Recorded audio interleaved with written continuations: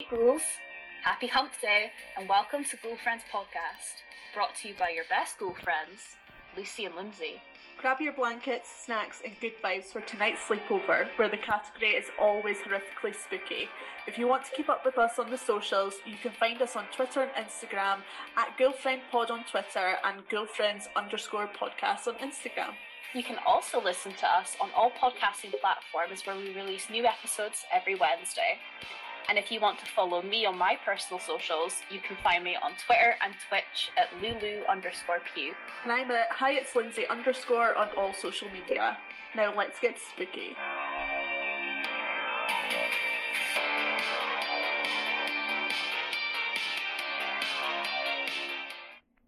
Hey ghouls, happy hump day and welcome back to Ghoul Friends podcast.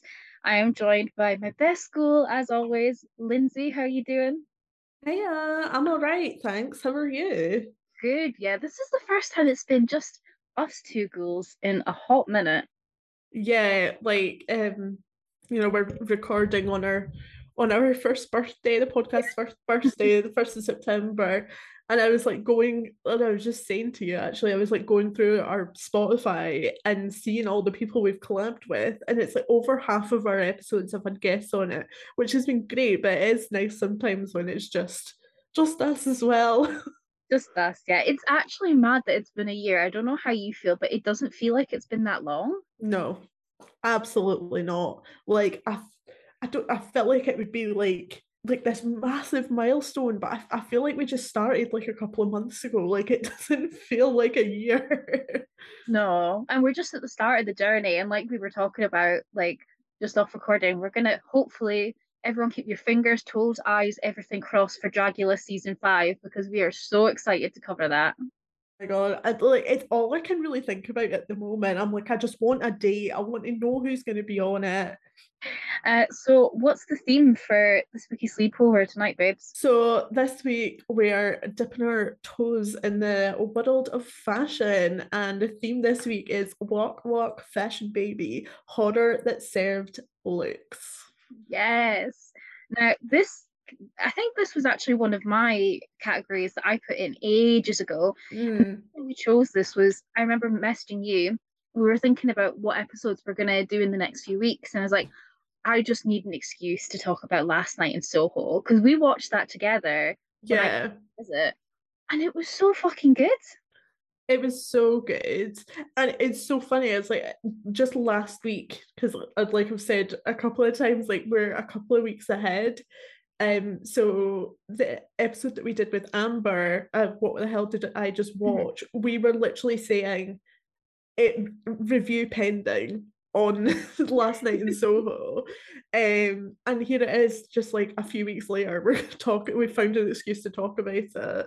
Exactly. So that's my choice. So what have you chosen for horror that serves looks? I have chosen Death Becomes Her, absolute piece, like classic piece of queer cinema, and also just full of the absolutely most like exaggerated glamorous looks that you've seen. Isabella Rossellini in this has the most mad clothes you've ever seen, but she looks so good in them. So yeah, absolutely had to be done. Exactly. And I think I said to you, like maybe last week, I've only seen Death Becomes Her once, which I feel like is homophobic of me because this is so camp and so good. And it's just like, it's Meryl Streep at her finest. It reminds me of The Devil Wears Prada, but like the horror version. So I think this is like a really nice double bill we've got tonight. Definitely. I'm looking forward to it. I've been wanting to talk about Death Becomes Her for the longest time as well. So yeah, I think these two films complement each other very well. Yes, well, let's get into it. So we'll start off with Last Night in Soho.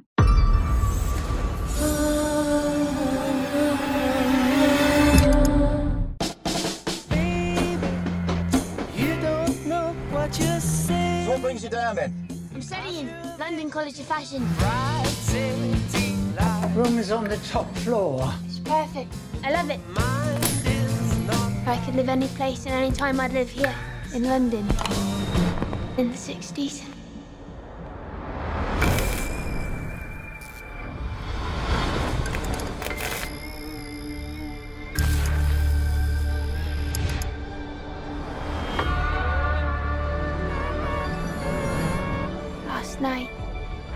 something in my dreams.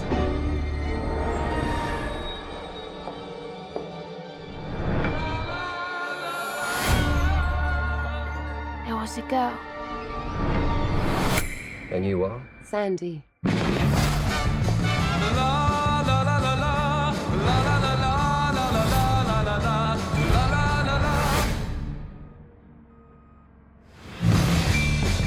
got this kind of gift.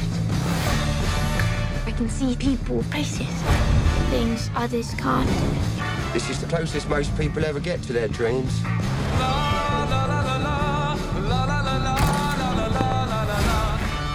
They're not just dreams.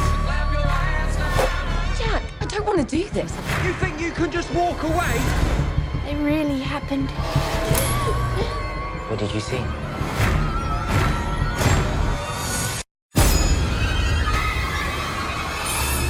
Do you believe in ghosts? I want to report a murder. You witnessed the murder last night, but you believe this was a vision from the past. The guy that killed her is still out there. I have to stop him.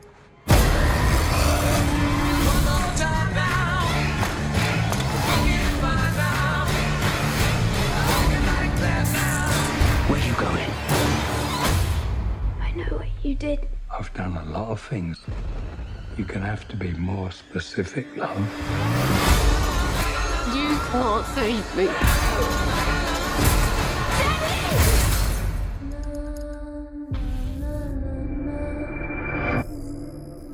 So the IMDb plot for this film is as follows. An aspiring fashion designer is mysteriously able to enter the 1960s where she encounters a dazzling wannabe singer, but the glamour is not all it appears to be, and the dreams of the past start to crack and splinter into something darker. This film was released in 2021. It was directed by Edgar Wright, whose other work includes the Cornetto trilogy, Baby Driver, and the iconic Scott Pilgrim vs. the World, which is like the ultimate comfort movie to me. The cast includes Thomasin McKenzie, Anya Taylor-Joy, and Matt Smith. It's also written by Edgar Wright and Christy Wilson Cairns. Now, I don't know about you, Lindsay, because I remember when this came out and there was so much talk about it. I didn't know, like, I knew it had Matt Smith in it, and I knew it was based in the 1960s. But I knew sweet fuck all about this till we watched it, and it was nothing that I expected it to be, but like in a good way. Yeah, I'm the same. Like, I knew Anya Taylor-Joy was in it. I knew Matt Smith was in it. I'm almost kind of annoyed at everyone for downplaying Thomasin McKenzie's role in it, because her portrayal of Eloise, I don't think it would have worked as well without Eloise being herself. Do you know what I mean? Like, if Thomasin McKenzie didn't sell as Eloise, I don't think we'd get the whole film. So I think she's absolutely fantastic in this. And similarly, I was like, I have no idea how this is a horror film, but then when you watch it, all the pieces come together and it's absolutely fantastic. Edgar Wright is 100% one of the best filmmakers around at the moment, and this film is a perfect example of it. Also, small tangent, have you started watching House of the Dragon yet? No, yeah, I know. I need to. Is it really Matt good? Smith plays a right bastard in it. He's Oh, bloody does great. he? Yeah. Oh, he's such a cunt. I love it. I said I couldn't picture him being a baddie, but he does have, and I mean this in a nice way, he has a really cunty face. Yeah. Yeah, you know what I mean? But I totally agree with you. I think Thomasin McKenzie doesn't get enough love in this film because you need that stark contrast with Anya Taylor-Joy. I think she plays that meek character really well, but then the journey that she goes on throughout this film, I don't know, I've never seen a character like her in a horror film before. She's really complicated and complex, and the whole casting for this is great. And this is like nothing I've ever seen Edgar Wright do before. Like, this is totally different from everything else he's done. Yeah, it's like there are those Edgar Wright-isms that are throughout it, but it is very different. And even if you compare this with his other horror film, Shaun of the Dead, these two things don't go together, but they've still got those Edgar Wright-isms throughout, which are just so him and things that fans of his look for every single time. Exactly. So we'll get into the plot. So as you mentioned, we start off with Eloise, who's also called Ellie Turner, and she is a massive fan of the 60s. She really loves the music, and she lives in like this really suburban town. And we find out a little bit more about her backstory. So her mum was also a fashion designer. She lives with her grandmother. It's just the two of them, and you can see that she has a really close relationship with her grandma, and she just what do you think about her relationship with her grandmother? Because it is very sweet, but they do seem quite codependent on each other. And obviously, given the circumstances, her mum had killed herself during her childhood, so she never really had her mum growing up. Don't really know much about her dad. So, and it seems like, she's trying to live up to the dream that her mum had because she gets her fashion and her love of fashion from her mum. Yeah, and it doesn't look like there's a granddad in the picture, whether that's from death or separation. So yeah, like when you think about it, like young people are the loneliest generation. Older people experience a lot of loneliness when their families grow up and separate from them and move away. So they have really leaned on each other for I'm not sure how many years have passed. I kind of relate to Eloise a little bit, like being from such a rural area. And then, well, I went to Aberdeen, it's not exactly the big city. I realised that when I moved up there. But the idea of moving away from my two-street village to a city was really terrifying. And it was like terrifying to my family at the time as well, because I was the first one to move away. So I kind of understand this exchange that they're having at the door and how nervous they both are, because it was something that I went through before I moved away from home when I was 19. And just going to university and all that, living with new people for the first time, it's scary. And then put on top of that the baggage of having a mother who died by suicide, who was also a fashion designer, someone that you clearly look up to. And, Eloise is going to want to make the family proud, and that's a lot of weight to carry on young shoulders. So true. And like also seeing her wait for her admission to London College of Fashion, that's so relatable to anybody that's gone to university. I remember just waiting to get my admission results, and I'm so fucking jealous. You Gen Zs, you don't know what it's like because you get your exam results through text. Okay, I work in a university environment and I just did clearing recently. And I remember, I think ours was one of the last years that you had it through post. I couldn't get my exam results through text. That sounds really fucking old, but it's just like, oh, that annoys me. You're right, it's a lot of weight to have on her shoulders because this is her own dream, but it's also the dream that her mum had as well. And, she never got to really fulfill it. And when you live in a rural town, you have roots there, and it's really hard to break away from that. It's really hard to move out and move to uni anyway, let alone, the baggage that she has. So she does move away. She gets accepted into London College of Fashion. She moves from Rudworth. Sorry, if anybody's from this area, please don't butcher me for this. I know I can't pronounce stuff very well. But she's moving from Cornwall to London, goes into her university halls. Now, I didn't ever actually live in halls for good reason, and this is one of them because I can't live with strangers. And some of these girls, especially, what's the one of them? She's an absolute cunt. I'm trying to remember her name. I need to get this because it's going to annoy me. Jocasta, yeah. She's such a little fucking conniving, snaky bastard, isn't she? She's just that stereotype of someone who was like the queen bee at school and like is absolutely desperate to maintain that kind of control. But, the things you do in high school don't work the same way as they do at university, unfortunately for some people, unfortunately for others. It's just the way she's very like nice and it's kind of giving Regina George vibes, but without actually being iconic. She's trying to be very nice and sweet, and then later on when she's at the pub, and then you hear her bitching about her behind her back, and it's all like, I feel like this is a very relatable experience. Like even her putting her Coke can in the fridge, she has to write her name on it because somebody's gonna bloody nick it.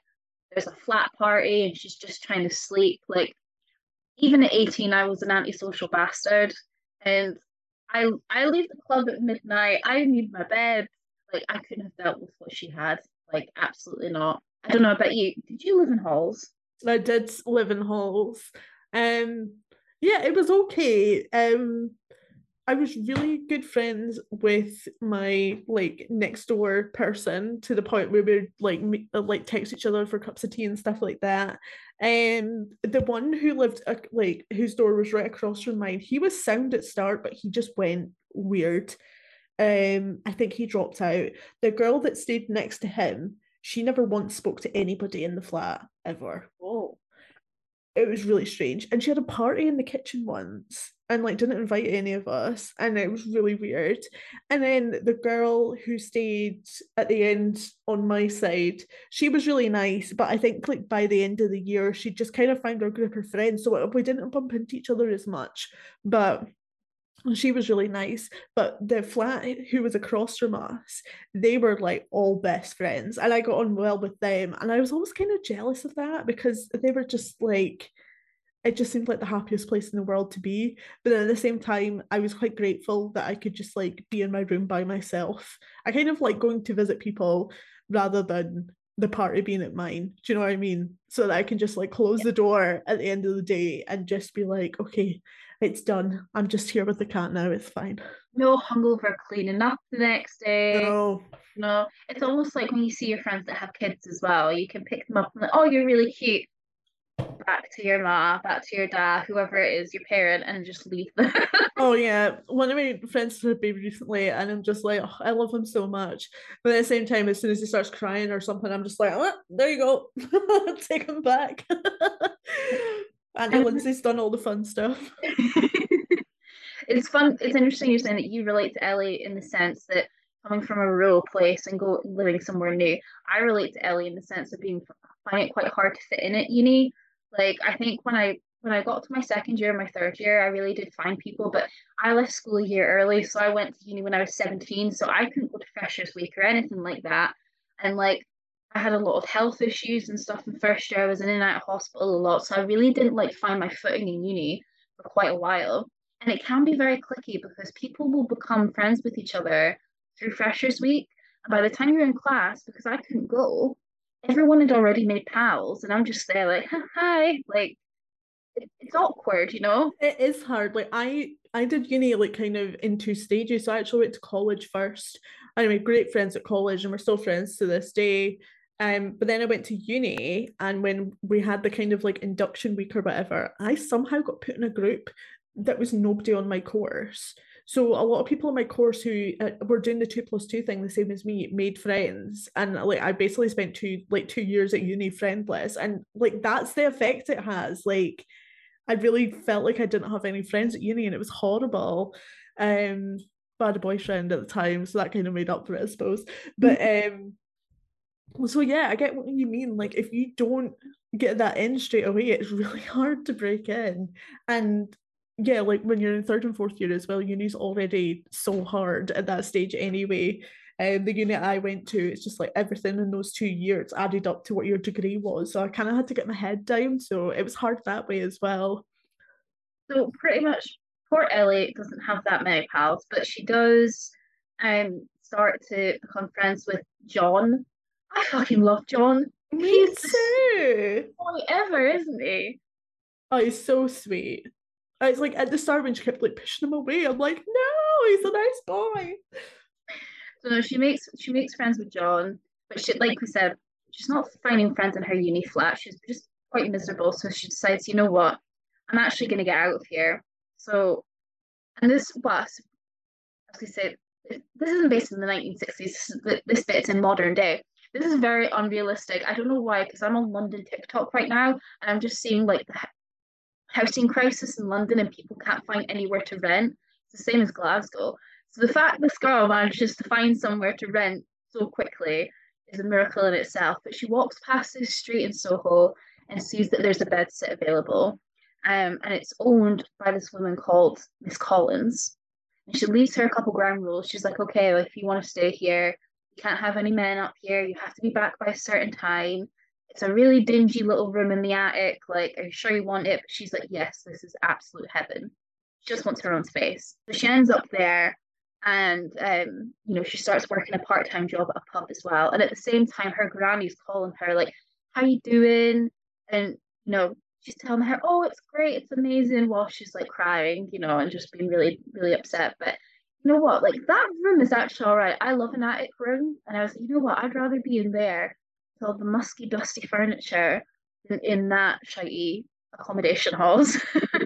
Yeah, like at the time, Halls was great. I was 19, it was close to town and everything. But then when I look back on it, it was 3 foot by 6 foot. Like I feel like it was so small. And this room that she ends up in, as much as it stinks, as Miss Collins says, it's absolutely ginormous and it's all her own space. And you think of her as a designer and stuff as well, like all the space she'll have for a mannequin and a sewing machine and all this kind of stuff. It's miles better than a dinky little dorm room.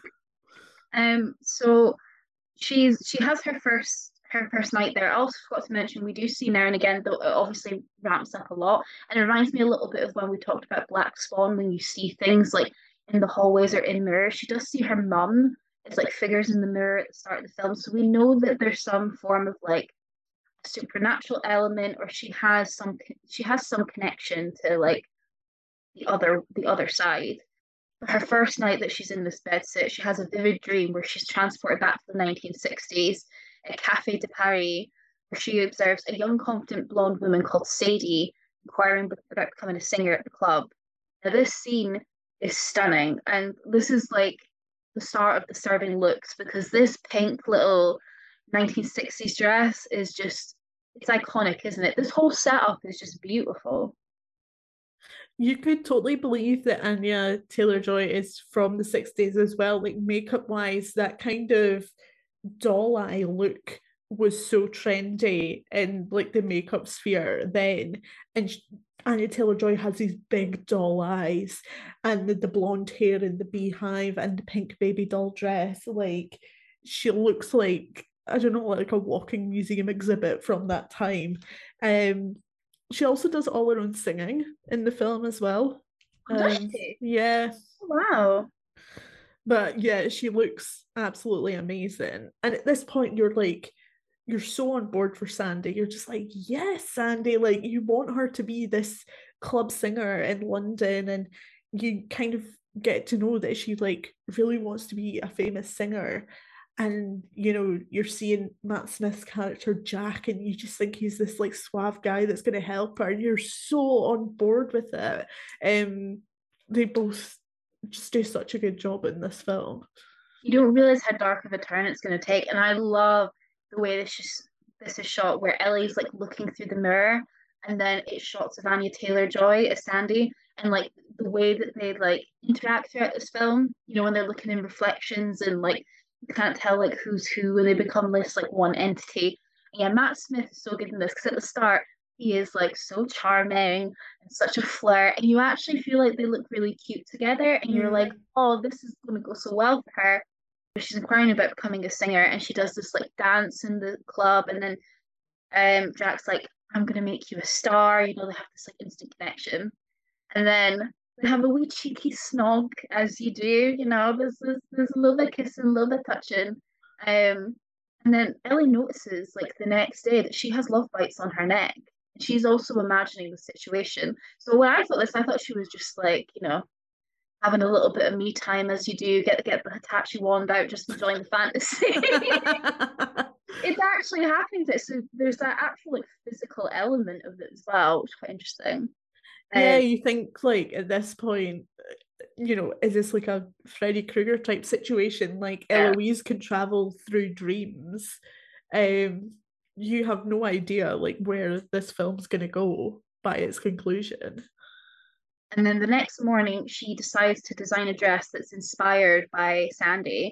And obviously, all the girls in the class are being like very judgy and bitchy, but the lecturer is like absolutely in love with this. And it seems like she's really found her footing with 1960s fashion. Yeah, these girls just hate everything she does. Like she could literally just like breathe in their direction and they're just like, oh. She could have invented fire and they'd be like, oh my God. I love the 60s. Like, one of my favorite genre of fashion is like because I'm like a big emo kid, I love 90s like new metal and like early 2000s. But I did love the 60s. Like when I was this age, I used to dress in like rockabilly dresses and stuff as well. You have like a favorite like fashion genre where you're like, oh, I would love to have lived in that time just to dress in those clothes.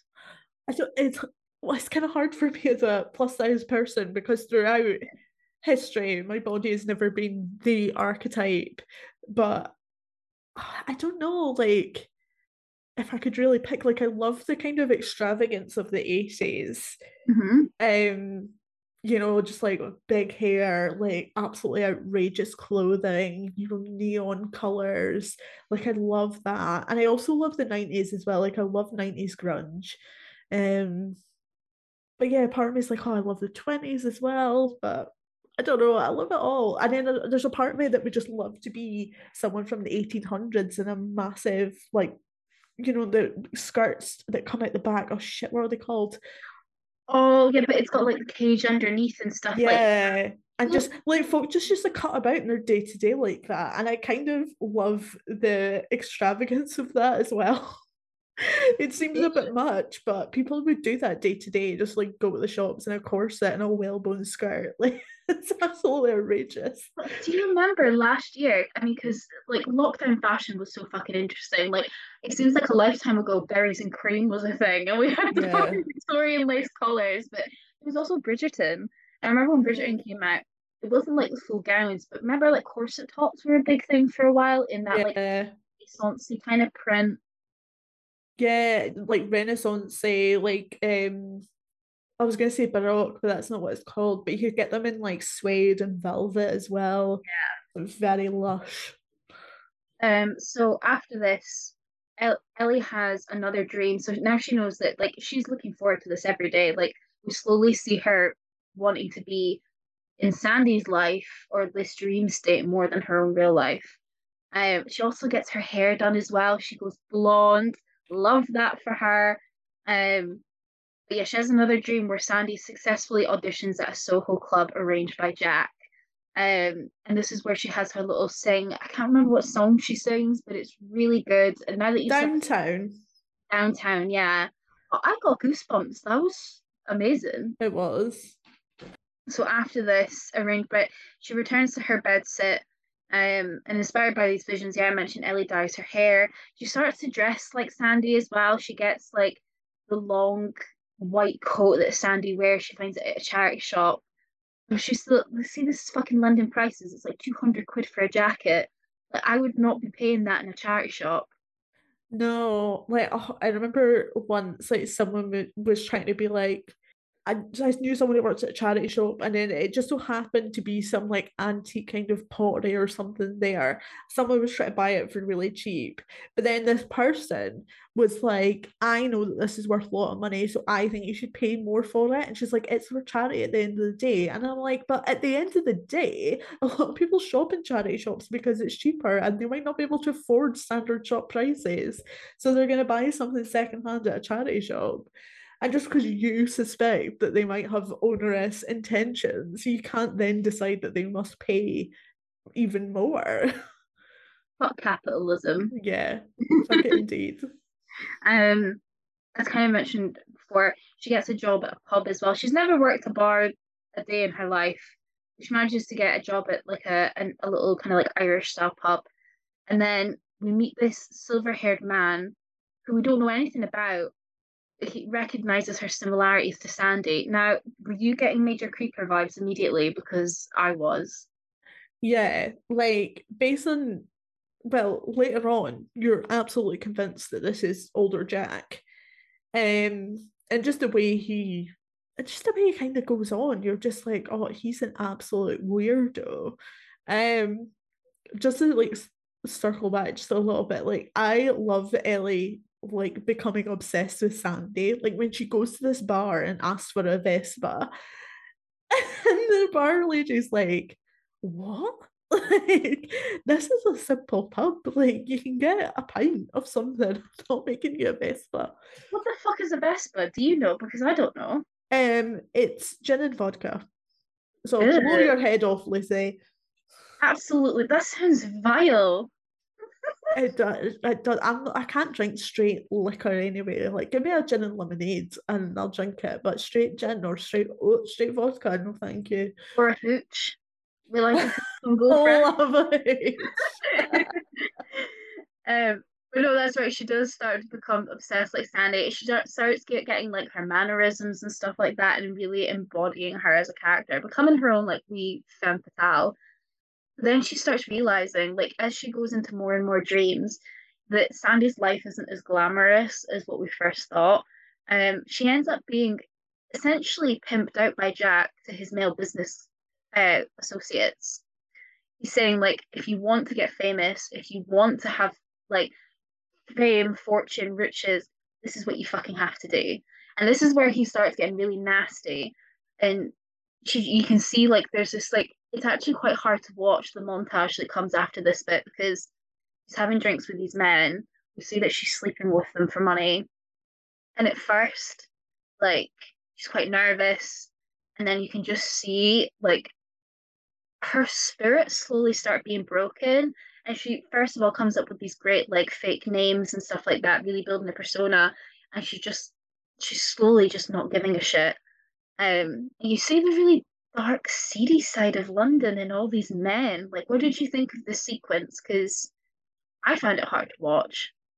Yeah, it was really horrible. Like, I think it just goes to show as well, like, people who are in abusive relationships, like, it's not always immediately obvious that it's an abusive relationship. Like, we saw Jack at the start and we all kind of like fell in love with his boyish charm and we're kind of rooting for him and Sandy, and now it's taken this turn.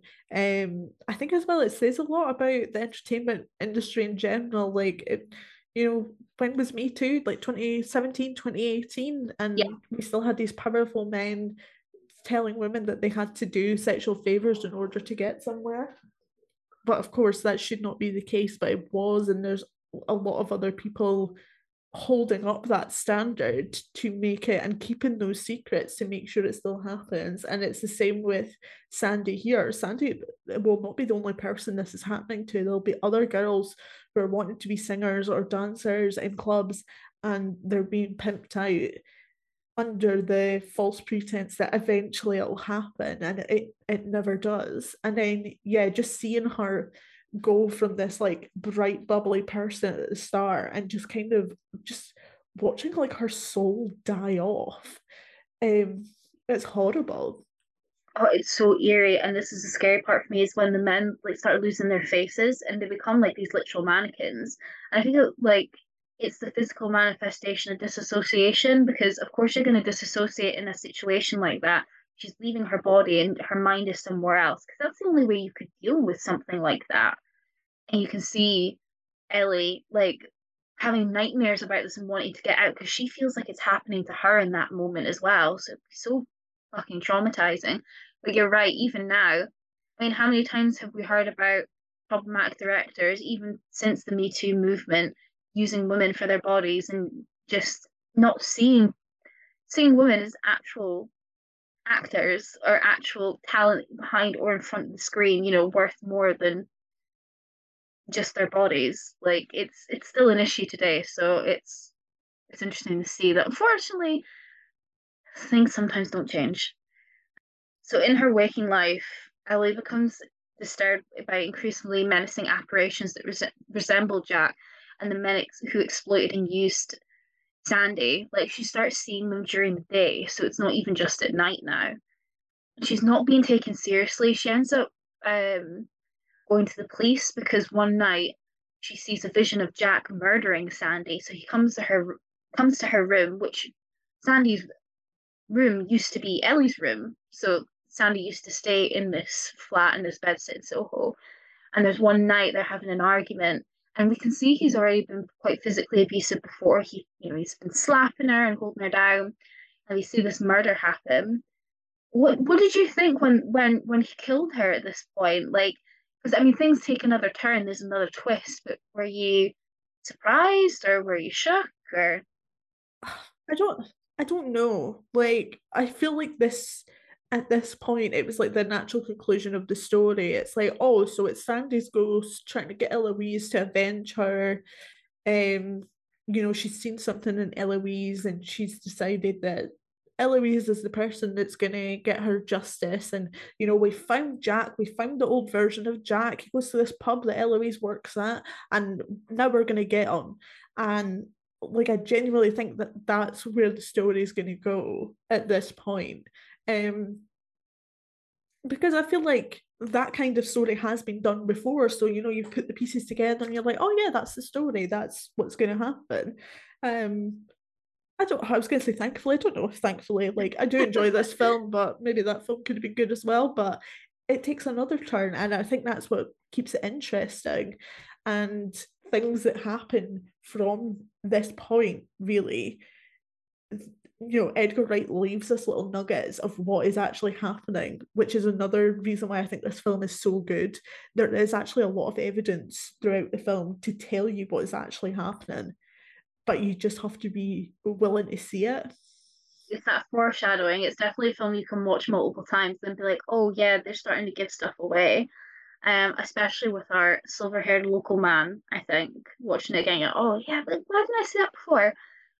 So after witnessing this murder, she decides to go to the police station to file a report. But obviously, she's reporting a murder that's been like, oh god, this is the 1960s. It's like 70 years ago, 8 years ago, something like that. It's a long fucking time ago this happened. So understandably, they're thinking, does this girl need sectioned? Are you okay? How's your well-being? Also, before this, it's not mentioned in the notes, but we had the Halloween party, and I fucking loved this party because she goes with John, and you think it's going to be really sweet and cute, and then the bloody gets spiked by those cunty girls. Yeah, it's just, I don't know why girls would do that to another girl.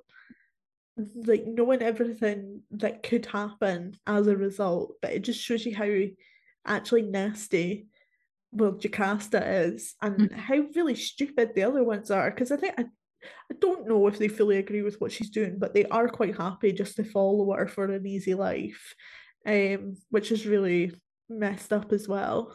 And so she goes to this Halloween party with John. They don't have any outfits, but they still slay with the makeup a little bit, not gonna lie. They still turn out.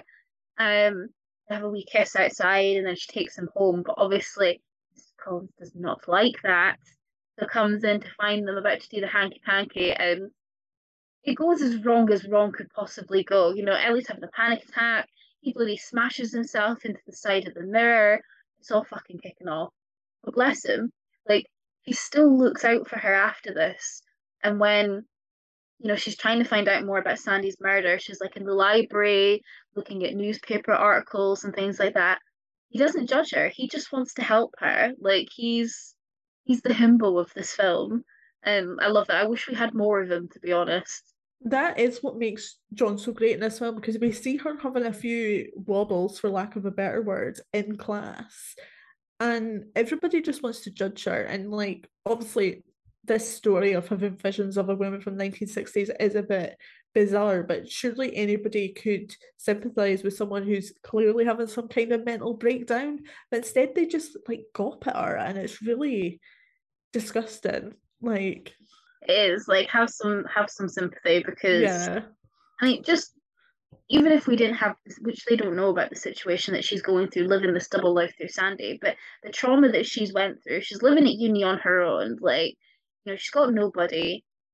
You of course you would have a wobble. I would have a wobble I have a wobble every day anyway without any of that. Oh yeah, I cry all the time, especially the now.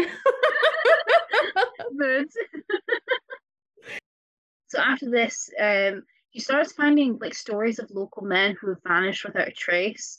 And she is insistent on avenging Sandy. And she's convinced that the silver-haired man is Jack. And we're convinced it's Jack as well. So she goes to the pub and he's downstairs, and he's been so creepy this entire time because he always says these lines like, I know all the pretty girls in London and like all this stuff, and it's like, oh, get away. He says he knows Sandy, so we know that there's that connection, but he denies killing her and leaves the pub. And then he's struck by a taxi and dies. And I remember when we were watching it and I went, because I didn't expect that. But we find out through Ellie's boss that wasn't Jack. That guy's name was Lindsay. And Ellie recalls encountering him in her dreams. He was actually an undercover vice officer trying to encourage Sandy to escape her life of prostitution. Now, this was such a good, especially like, you know, in some horror movies, any movies, but in some horror movies, it's like, oh yeah, it's an obvious reveal. This was not an obvious reveal. No, it was so clever by the writers to add this in, because like when I thought it was Jack that was dead, I was kind of thinking to myself, what the fuck are we going to do for the rest of the movie? Like, we're avenging Sandy's death. Like, we need to have Jack to go against. And then, you know, a lot of the weird things he says make sense. And then I guess as well, if you take into account the fact that he is a vice officer and he's probably worked very strange hours and been around very strange people, his strange behaviour makes sense. The way he goes on kind of makes sense, because I don't think you do those kind of jobs and can really hold a normal conversation when you've done prostitution rings and drug like trafficking and all those kind of things. Like, you've seen the real underbelly of the world. You don't want to talk about House of the Dragon, do you? No.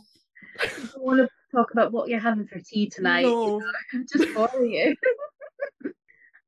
So after this, Ellie's like in a massive fucking panic, realizing, oh, this isn't Jack, and I haven't actually avenged Sandy. So she starts getting ready to leave London, and she feels really bad because she said to Miss Collins that I won't leave, because she said before that she's had tenants who have left, and that's why she asks for a really hefty deposit. Anybody that does that as well, fuck landlords that do that, because you're greedy bastards. But she's saying, I'm trusting you not to leave, please don't leave. So she's obviously very upset to have done that. And she's sitting in like her living room. But we have this like another reveal. Mrs. Collins reveals that actually she is Sandy. Did you think that was going to happen? Right. See, just before she's like, I'm Sandy, Eloise is going through the letters, and one of them says Alexandra. And honestly, it was like someone knocked the wind clean right out of me, because in my head, if I'd been alone, I would have been like, oh my god, she's Sandy. But you were there and I didn't know if you'd noticed, so when you're lying on the couch, I'm like, oh, be quiet. But in my head I was like, she's Sandy. Like, I couldn't believe it. And it was an amazing twist. I think as well, just we've not spoke about the fact that Miss Collins is actually Dame Diana Rigg, the late Dame Diana Rigg. Yes. One of the things that Edgar Wright wanted to do with this film was bring big stars from the 60s into this film. And like, one of the reasons that he wanted Diana Rigg to work on it, and she kind of wanted to work on it as well, was that Diana Rigg had the sex appeal symbol thrust upon her in the 60s when she played Agent Emma Peel in The Avengers, and she was always known as like, oh, big sexy Dame Diana Rigg, and she hated it. She absolutely hated it. But for like millennials like us, like, I've never seen The Avengers, so what I know her as is Olenna Tyrell from Game of Thrones, and she's absolutely bloody brilliant in that. And you know, this was her last film before she died in 2020, and I think this film is like a great send off to her, because the twist that she the whole time has been the villain is just bloody brilliant. She also has single-handedly the greatest line in Game of Thrones, where she's like, tell Cersei it was me.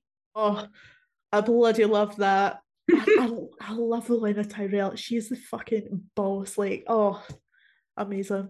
Absolute fucking icon. I lost my notes there because I was just so excited about that, but I completely forgot she played her in Game of Thrones. I don't know why I didn't, but she looks so different. Like, it's like unrecognizable. So yeah, we have that reveal of like Miss Collins is actually Sandy. And Ellie's visions of Sandy's death was actually a vision of Sandy killing Jack when he threatened her with a knife. Sandy then lured the men that she was pimped to back to her room and killed them, hiding their bodies in the house's floorboards and walls. She was doing like a proper H.H. Holmes. And I understand why she did what she did. Oh, absolutely. Every single one of them deserved it. Like, I'll die in that hill. And do you know what? I'm sure there will be women and men up and down the country who have been sexually abused, raped, and all the rest of it, who would be like, no, absolutely not. You know, you do more time in certain places for murder than you do for rape and all these other crazy things. And it's just like, no, like every single one of them deserved it. They wouldn't have given a shit if she lived or died. Mm-hmm. I would have been clapping in the cinema. Police yeah. I was like, yes, you go, girl boss. Us standing up clapping. Good for her. Moment. So this also explains maybe why Ellie's seeing all the men as well, because all their spirits must be there. I know she can have sense spirits that aren't in the room and stuff like that, but that room that she's in is like a supernatural hotspot with all these bodies and all the murders that have gone on there. Mrs. Collins then also reveals that she's drugged Ellie's tea and intends to kill her to ensure her silence. Because Ellie's like, I promise I won't tell anyone. But Miss Collins is like, you know too much already, so sorry, babe. You're also getting the chop. And I think she's such a good murderer because she's got this, like, I don't know, she reminds me of Umbridge, like sickly sweet, but also terrifying and evil. Yeah, there's like a matter of factness about it. It's like, well, you have to go because you know too much. And she doesn't seem to have any, she doesn't seem to be loving it, but she doesn't seem to feel remorse for it either. She's just like, it has to happen. Like it's a practical decision to her rather than like an emotional one. Yeah. And after this, oh, my heart was breaking for him because John obviously wants to help. So what does he do? Because he had the car as well, because Ellie was planning on leaving London and she bumps into John and John's like, look, I'll take you back. In the Lee sweetheart he is. And he decides to knock on the door because he's obviously been waiting a while. And then what happens? He gets stabbed almost straight away. And you're like, I thought he was dead there and then. I was devastated. I don't know about you. Yeah, I was the same. I thought it was going to be another one for the wall, for the inside of the walls. So Ellie flees upstairs where the spirits of Sandy's victims beg Ellie to kill Mrs. Collins, but she refuses. Mrs. Collins enters Ellie's room where she also sees the spirits, and she's struck by the ghost of Jack. Now, I quite like these special effects as well because they're not like too over the top or cheesy or anything like that. I think it's done really well. The police are also outside, and there's this really interesting interaction where Mrs. Collins or Sandy, because she is Sandy, goes through this kind of back and forth where she's like, I don't want to get taken. I'm pretty old at this point. She's like in her 60s or 70s. She wants to go out fighting. She attempts to cut her own throat, but is stopped by Ellie, who tells her she understands why she killed the men and begs her to live. When Mrs. Collins asks Sandy, tells Ellie to save herself and John, and she stays in the building as it burns. So what do you think of this? Because we have this almost reconciliation where they've had this massive fight. You think Ellie's going to die. Then they have this connection where Ellie realizes that she's not so different from Sandy. And like they have this moment where she's like, I understand why you did what you did. I forgive you, even though she doesn't need forgiven. I think Sandy needed to hear that.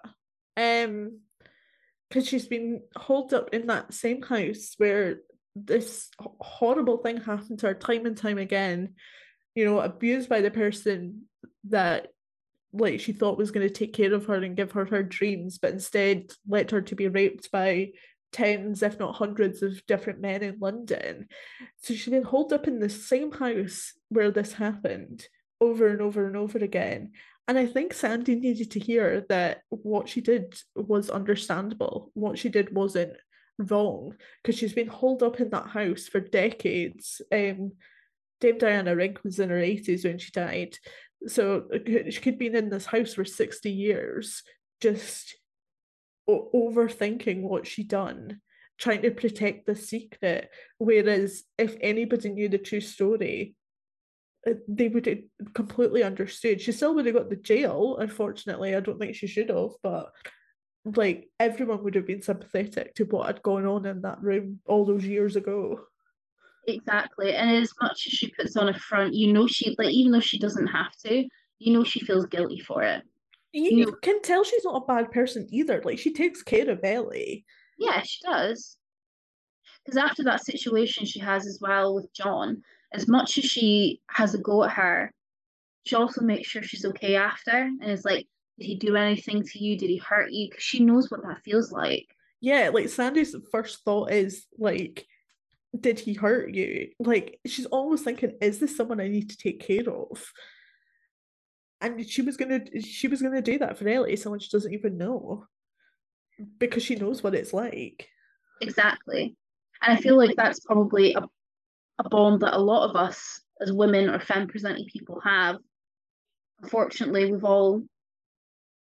not everyone's been assaulted, but we've all been in a situation where we felt unsafe. So if we see somebody else that feels unsafe, like I like to think that most of us would help and support and fight back for them because it's like that unspoken bond. Yeah, definitely. And I think Sandy had to go with the building as well. Yeah. Like, there's no life for her really outside of this house, this secret that she's kept for 60 years. Like, she had to go down with it. Exactly. And I think she was ready to let go. I mean, well, she tried to kill herself anyway. She's like, she's been suffering that long. And I think after hearing what she heard from Ellie that she needed to hear, felt like that was her being like, okay, I can let go now. So after this, and the building's on flames, and we're led to assume that Sandy's died, we get a flash forward. So Ellie has her end of year fashion show, and it's all based on the 60s. And now these designs, again, we're going to certain looks, are absolutely stunning. They're all in that kind of swing style 60s, Twiggy inspired cut. So it's all based on the cut that Sandy has of her dress, but like in different colours and patterns and fabrics.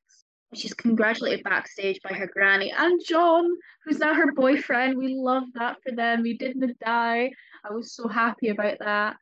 And she's gone back to she's not back to exactly how she dressed and her aesthetic at the start of the film. It's like a hybrid. So she's not copying Sandy and living through Sandy's shoes, but she's not the Ellie that we had at the start. She's this like new, more confident, improved version. She's gone back to brunette, but she looks very sleek and stylish. And she looks and she sees her mum's spirit in the mirror, and then a vision of Sandy who waves and blows her a kiss. And that's our ending. A really sweet ending, I would say. Yeah, I think it's nice. Like, I think obviously the actions that happened towards the end, like it's like Ellie helped to let Sandy be free. So now, like, Sandy is this kind of protective spirit over her as well as her mother now, which is really nice for her. Exactly. I'm just having a look at some trivia. So as you already mentioned, this was the final performance of Diana Rigg. Thomasin McKenzie dropped out of Top Gun to star in this movie, which I think is a good move on her part because she did fantastic in this film. Also, during the end credit shots of a deserted, empty central London, these were all done during the pandemic, which I think is really smart on their part because, I mean, imagine trying to block. I mean, a lot of the shots they have are of Oxford Street and Piccadilly Street, really iconic areas of London. And imagine how expensive it would have been to book that off, even for a couple hours in the evening. So it's like that really iconic shot in 28 Days Later. Yeah. And you can tell that that's filmed like just as the sun's coming up. I'm sure it was filmed at something like 4 a.m. And you can tell it's filmed just as the sun's coming up. Because there's no way in hell they'd be able to close off that bridge in the middle of the day. That's so true. So at least they didn't have to get up at the crack of dawn. Yeah. The title comes from a 1968 song by the pop band Mick and Titch, called Last Night in Soho. Stephen King had the opportunity to see this in advanced screening, and he was so impressed that he tweeted, "I hardly ever rewatch. There's so many good things out there, but this one is special," which I would agree. Definitely. Oh, Eloise is apparently based on Edgar Wright's mother as well. That's quite interesting. trivia galore here in regards to the 1960s. So I think Edgar Allan Wright, he has quite a love for that genre from the looks of things. There's a lot of nods there to like historic areas of London as well in the 60s. And I just think this is the epitome of Britain and fashion. And yeah, what did you think of this film when you finished it? Because obviously we watched it together. And I know immediately afterwards we were both like, this is so good. But do you want to add anything to that? Yeah, just I remember reading as well that Edgar Wright called this like a dark love letter to London, and I absolutely get that because you kind of want to be like you want to be Eloise and Sandy like in the happier points of the movie, like Eloise just being 18 and living in London, you know, being away from home for the first time and how exciting that is, and then Sandy being in the 60s. And you know, we've all heard stories about London in the 1960s and kind of wanting to be Sandy with her blonde beehive and her baby doll dress, you know, getting touched up in the toilet by a very fit Matt Smith. And you just want to be them. And the way their characters are written, that you are so invested in their stories and you just want good things for them. And even if that is like coming to peace with your past in the midst of a fire, like I'm glad that Sandy got that relief, even if it was like 60 years later than it should have been. You know, I'm happy for her. I'm happy for Ellie having her fashion show moment and having a nice boyfriend and just being able to be a young person in London enjoying uni without all this baggage of her past and, you know, these mental wobbles that she was having. Like, I'm glad that she's kind of worked on that and moved past it. Yeah, it's quite a feel-good horror film. You know, as much as it's dark and there's some difficult scenes to watch, in the end, everyone kind of gets their own happy ending in a way. Yeah, I was just gonna say that. Like, it is like a happy ending. One thing I like about this film as well is that, you know, it's highlighting a time in history, especially in Britain, where, you know, we have a lot of romanticism for it and we look at it through rose-tinted glasses, but in the reality, it wasn't like that. Even like the 70s, you know, we have a lot of love for the 70s fashion, ABBA, but look at what was happening in the UK at that time. Like recession galore, like we're going through right now in the living cost crisis, Thatcher, minor strikes. We say that about the 50s, people romanticize the 50s, but it was post-war. Politically, things were very different. Women also had next to no rights. There were so many abusive marriages at the time. The 90s, you know, we glamorized that, but it was eating disorders galore as well. And it was a very difficult time to, you know, it was size zero culture. So you can say that for any decade, really, you know. Absolutely. We always just focus on like the good parts of it. Like you always think of like the swinging 60s and hippie culture, or, you know, the early days of rock and roll if it's the 50s and going to those dances. And, you know, you just think of the 20s as like hedonism and just like kind of like gluttony for parties and alcohol, whereas there are other political things. Like I'm sure I've seen it a few times, like people who want to go back to a certain decade, like you'll never hear a person of color say that, because it's like they're going back to a time where like they have less and less rights, whereas for white people, men especially, it's like that doesn't really happen for them unless you're going quite a bit back, and talking about like money. You know, obviously at one stage in time, if you didn't earn, was it if you didn't earn a certain amount or if you didn't own a house or something, like even as a man you couldn't vote. Like you had to have money to vote and that was it. Which is wild. That is just not a democracy. But yeah, I'm sure people will be saying that about 2020s. They'll can they romanticize the 2020s because it's been pretty fucking hard so far. It's been pretty fucking shit so far. I do wonder that sometimes though, like what is it when I'm 80 that people are going to be like about this time, like, oh, I can't believe they said that. That was so backwards. Like, do you know what I mean? Because I feel like we're definitely like on the road to being more progressive in terms of like trans people and non-binary people. I think there's a small minority that keeps shouting about it, but I think there's a lot of people who just accept it and want to learn. But I wonder what in like when I'm 80 in the oh God, what decade will it be? Like the 2070s. Oh What my will God. what will kids be saying like, oh, I can't believe you used to say that in 2020. That's crazy. They'll be like, podcasts? What the fuck is that? This archival audio footage? Like, you bunch I of know. weirdos. In terms of, we'll get on to box office and ratings then, if that's all we have to say on Last Night in Soho.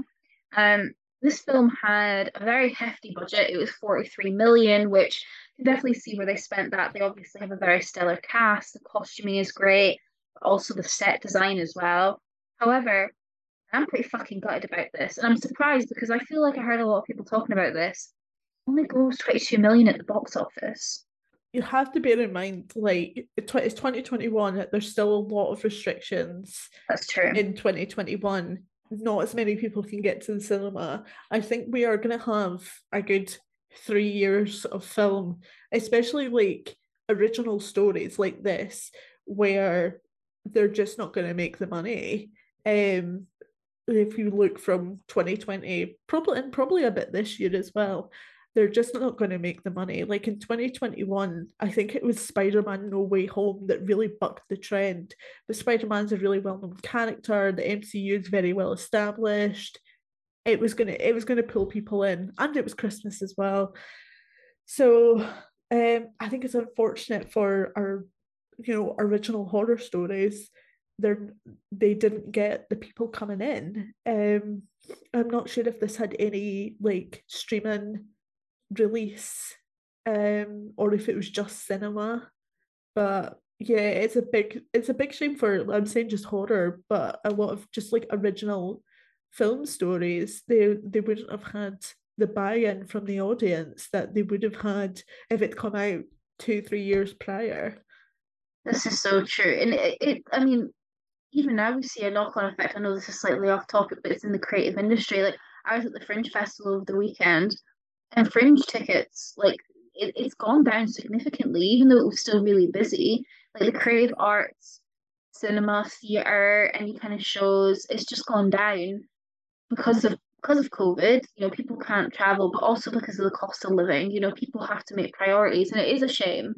But hopefully, unless it's on streaming services already, that gives it the boosts it needs.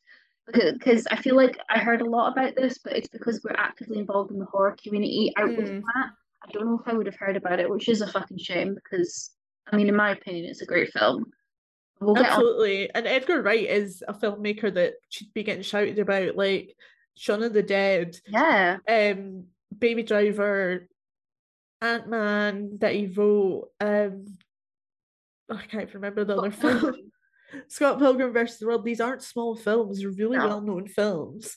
So you'd like to think that his name plastered all over it would have got a bit more attention, but it will from horror fans, but maybe not, or film fans, but maybe not so much the wider public.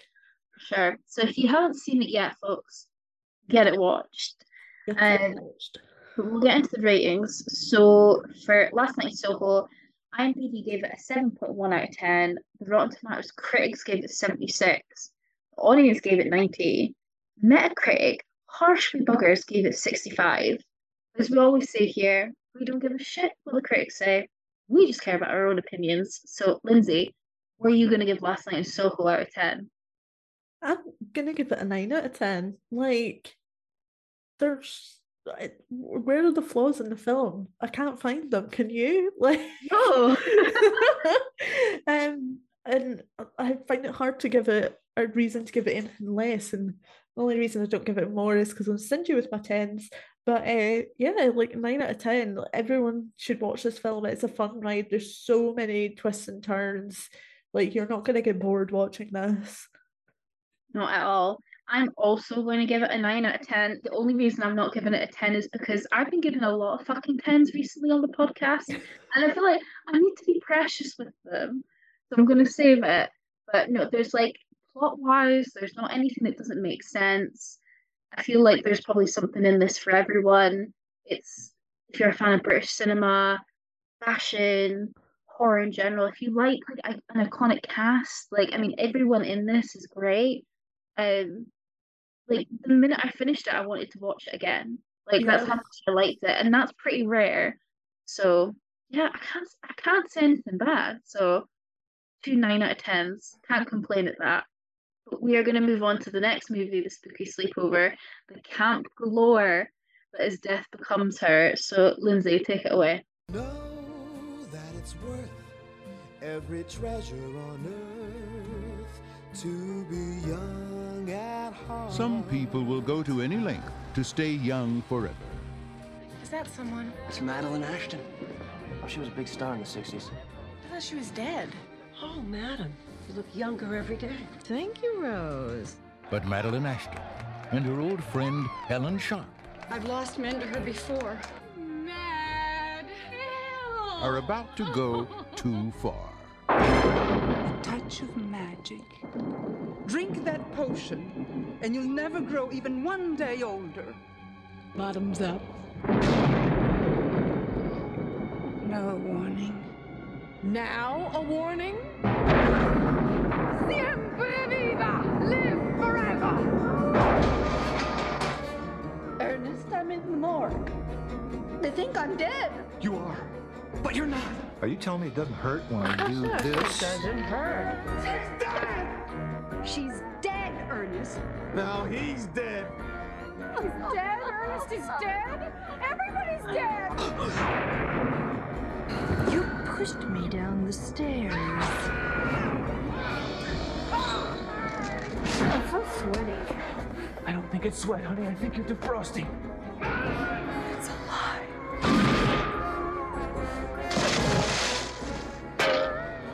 Universal Pictures presents Meryl Streep, Bruce Willis, It's a miracle! and Goldie Hawn. Look at me. I'm soaking wet. Death Becomes Her. I just have to make a telephone call.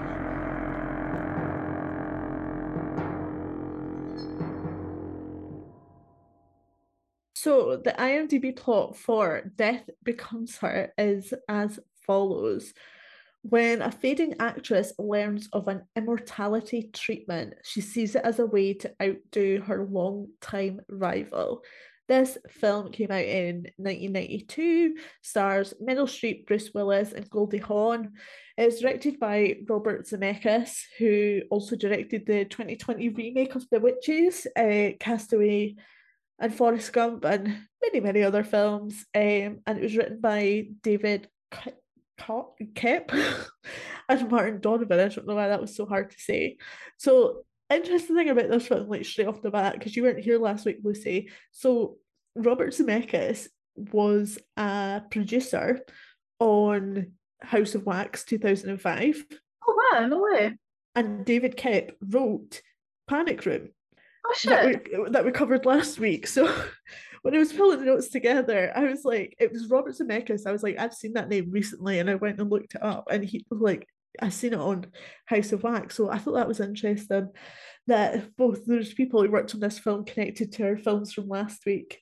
So you said you'd seen this one other time before. So like, when was it you seen it, and what were your initial impressions? I think I saw this a good few years ago. I wasn't like a little toot or anything, but I think I was maybe, I don't know, like 17 or 18 when I was going to uni for media studies, and it's one of those films where it's like iconic and you have to watch it. It's kind of like, especially in queer horror, queer films, you know, you think of things like Rocky Horror, but Death Becomes Her also gets referenced a lot in like the drag scene as well, and like, you know, RuPaul's Drag Race, it got referenced all the time. So I was like, I need to watch this. And I did really like it. I've forgotten, because it's been so long, how fucking good it is, and like how iconic all the cast are. And it just, I know I said it reminds me of Devil Wears Prada, but it also reminds me of Stepford Wives, just that over the top humor, and like the rivalry between these two women, and how they use the guy just as a pawn in their vengeful petty game. I fucking love it so much. I support women's rights, but I support women's wrongs even more. I watched this film for the first time when I was quite young. Like I kind of said it a few times in the podcast now, like now that I've kind of rooted through my very messy memory, like the first three horror films I remember watching is this, Elvira, Mistress of the Dark, An Interview with a Vampire. And yeah, obsession with witches, vampires, and boobs, like absolutely comes from these three films, indeed. But when you were saying about the how important it is to the queer community, I saw this quote yesterday, and it's actually from an executive producer of RuPaul's Drag Race, which I think sums up the film perfectly. So Tom Campbell said about this film that they're fighting for beauty, they're fighting against the system. They're also villains, but we understand their complexity.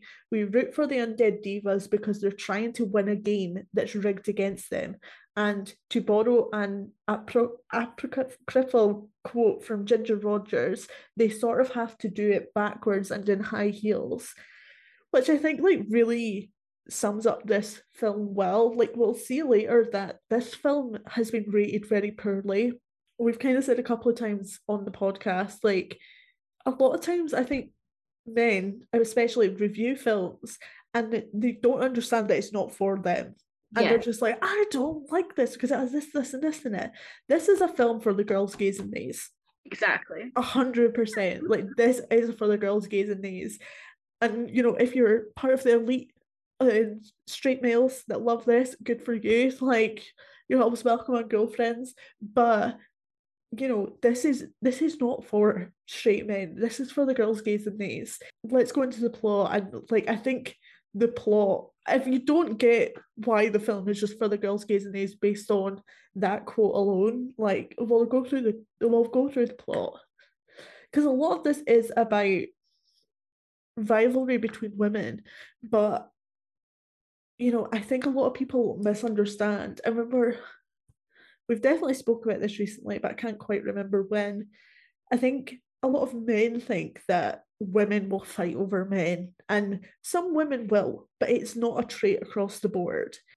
The issue that these women have that causes them to do what they do in this film is the societal standards placed on us by the fashion industry, the beauty industry, which is ultimately controlled by men, is what causes them to do what they do. It is patriarchy at the end of the day. It 100% is, and you can see throughout this film as well. It's not the men that these women give a shit about the opinions of, it's of each other. They care about each other thinks. It's not about the husband that goes off. It's not about the other men at the parties. It's not about all that. All they care about is each other and what the other thinks of them. That is it at the end of the day. And the very complex relationship that these two characters have that we'll speak about. But it is, I love what you were saying there, they're doing it backwards and high heels, because it definitely is.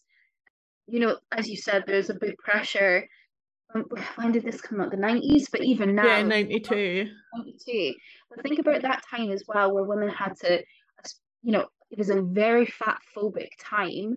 I mean, there's still a lot of fat phobia in the world, but when I was watching this, that was something that I definitely noticed. You know, when we get the hospital scenes and stuff like that, like how dare somebody be plus size, you know, and not look a specific way that's catered towards the male gaze. So there's a lot of interesting conversations to be had there around mental health as well, and women were seen as you're only worth something if you're desired by men, and also the constant search for youth, because that goes across any decade. I mean, look at all the films we spoke about recently when we've spoken about vampires as well. Like, would you want to be immortal and watch everyone die around you? They don't care about these consequences because it's about being beautiful. That's what they want, and it's supposed to be a sarcastic piss take of that. It's not like this film saying women will take a potion and live forever because they want to look beautiful. It's what men think women want. That's what it is. That's what I think anyway. Yeah, very much so. Like they think we're so vain because we, like, some women like to wear a lot of makeup, they like to have their hair done, they like to dress nice, and they think they're just like vapid and narcissistic, and that's not the case at all. And I feel like in some ways, like the pandemic and lockdown, if that taught anybody anything, is that like people who like to wear makeup, which mostly is women, will wear a full face of makeup just to sit in the house. Like, they do it because they love it. They don't do it for anybody else. It's a form of self-expression. I mean, I really got into makeup over COVID. You know, I was doing like cosplays just in my fucking living room. I wasn't going anywhere. It's a form of self-expression. It's a form of art, as is having your hair done or doing your makeup, fashion, tattoos, any way that you're modifying your body. Any man that's listening, it's not for you. It's for us. Like, nobody goes through that trouble for the approval of a fucking man. I just sparked off like an absolutely horrible memory of one of my ex's dads. I'd got my nails done. Oh no, I painted them myself. I didn't get my nails done at this point, but I did used to like doing my own nails at this point. Now I get them done by a professional because I'm bougie. But anyway, I was like, oh, like I've done my nails for going on holiday, and he was like, why did you get your nails done? Like, nobody's going to be looking at your nails. And I just went back, I got them done because I wanted to get them done. And it had nothing to say. It absolutely gobsmacked that I, a woman, would do something just for myself that involved beauty. The audacity, Lindsay. And I said to somebody, I was like, oh, like we had this exchange. And they just burst out laughing. They were like, I love that you just said that. And I was like, well, it was the truth. I was just like, I done my nails because I wanted to do my nails. Like, what the fuck? It's the same as tattoos, though. I've had that a couple of times, and people are, why do you have so many tattoos? Or, oh, that's a lot of money you've spent on tattoos. And it's like, you know, are you doing that for other people? Or are you just, you know, there'll be somebody being like, oh, people are trying to get tattoos to make themselves look better than they actually are because people think people with tattoos are hot. I don't spend a shit ton of money and go through a hell of a lot of pain to get tattoos for the approval of other people. I get them because I fucking like them and it's for me. It's not for anything else. Exactly. I hope anyone listening to this episode loves like Lindsay and Lucy tangent episodes because this is peak Lindsay and Lucy tangent. It really is. It's been a while since it's just been us two. True. Right, let's get into the film. So we open and it's all Madeline Ashton stars in Songbird, and we see people leaving the theatre. But we go into the theatre and we see Helen sitting there with her fiance Ernest, and you know we're still seeing people leaving. Madeline Ashton's putting on the show of her life. She's having the time of her life on that stage, and Ernest is completely entranced. He is falling in love with this blonde bombshell in the blue sequin bodysuit, and he gives it a standing ovation. So after the show they go backstage, and like it's essentially confirmed that Ernest has just love at first sight with Madeline, and he breaks off his engagement with Helen to marry Madeline instead.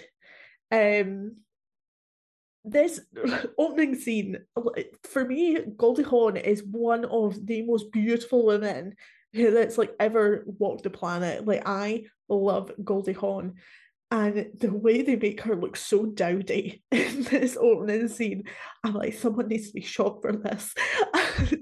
It's a crime against my eyes because I'm just like, I love her so much. And then especially in this film when she has her glow up, I'm like, she's just absolutely beautiful. And even now she's like well into her 70s, and I just think she's absolutely stunning, and her children are beautiful as well. She's made beautiful children.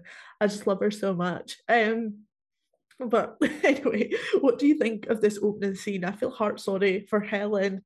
And I just love the delusion of Madeline on stage. Like, I wish I could live my life like that. She's giving her all that jazz Chicago fantasy. Mm-hmm. Blue is stunning. Meryl Streep is fucking gorgeous in this film. Even at the point where she's supposed to be old and haggard, she still looks gorgeous. I mean, Meryl Streep still looks gorgeous now, in my opinion. Yeah. She's a beautiful woman. And so is Goldie Hawn. Like, give the makeup team fucking, like, praise, Oscar, because to make her look that much of a plain Jane, unrecognizable. And I just love the look that she's giving Ernest as well. Like, don't you fucking dare. And he is just enamored. And I also love the scene where in her dressing room, and she's like posing herself and being like tending to get ready for the shot. Like, oh, you're here. It's so dramatic, and I love her as a character. She's so likable, even when she's an absolute bastard. And you're just like, you're so selfish. You don't care about anyone but yourself most of the time. Like, we do get a redemption arc for her. They're really trying to make you not like her, and I love her so much for like everything she is and for everything that she isn't. Like, insult me, please. I love you. Like, you could hit me with a truck, I'll be fine. Like, I think these like first 3 to 5 minutes, like however long these scenes last for, kind of perfectly encompass as well like why it's so beloved by the queer community, because this whole thing is high camp. Like everything about it, even Goldie Hawn, the way she's dressed looks so dowdy. It's high camp. Like Madeline Ashton on that stage, you can't tell me that's not drag. Like everything is so OTT, and I just feel like how can you not just be so enthralled by the fun of this film from the very start? I'm talking to you, Roger Ebert, who gave us a very bad rating. You could be dead, I don't know. I was just gonna say, what's a fucking crime? Nobody's gone as Madeline for Snatch Game. How fucking iconic would that be for Snatch Game? Oh yeah, I mean they'd have to put it down as Meryl Streep, but yeah, they could totally do that. And like RuPaul's so bad for not knowing like newer references, but it's 1992. Like surely God knows Death Becomes Her. I know you've not seen it, but in Drag Race Down Under, somebody did Catherine O'Hara as Moira Rose, which is like another iconic queer character. I have never seen Schitt's Creek, but I know who Moira Rose is, and the person who's doing her is like doing the impression. It's bang on. RuPaul's not seen Schitt's Creek, so it just went over his head the entire time, and it's like it's a sin because there's all these like newer drag artists, like young queer people. And to be on RuPaul's Drag Race and be successful, you need to know all these references from like the 50s to the 80s. And it's like their fucking parents weren't even alive then. Like, know your queer history, but RuPaul, that does also mean past heyday of supermodel work, 90s. You know what I mean? Exactly. But no, I 100% agree. I would love to see a drag queen in a platinum blonde wig and this sequin bodysuit on RuPaul's Drag Race. I think it would be fantastic.